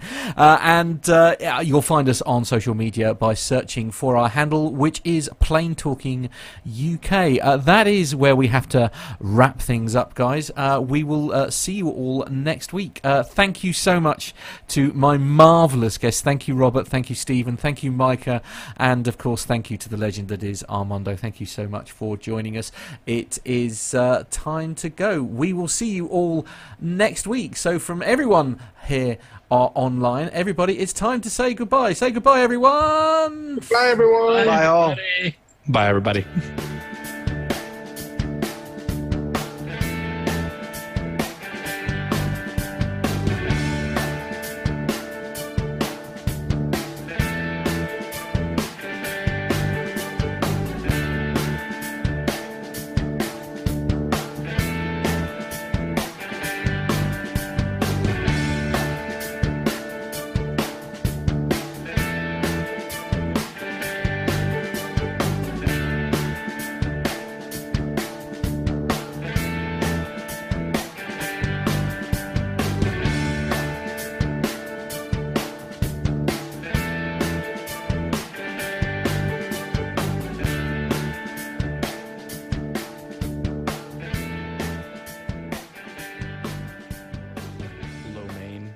Oh, yeah.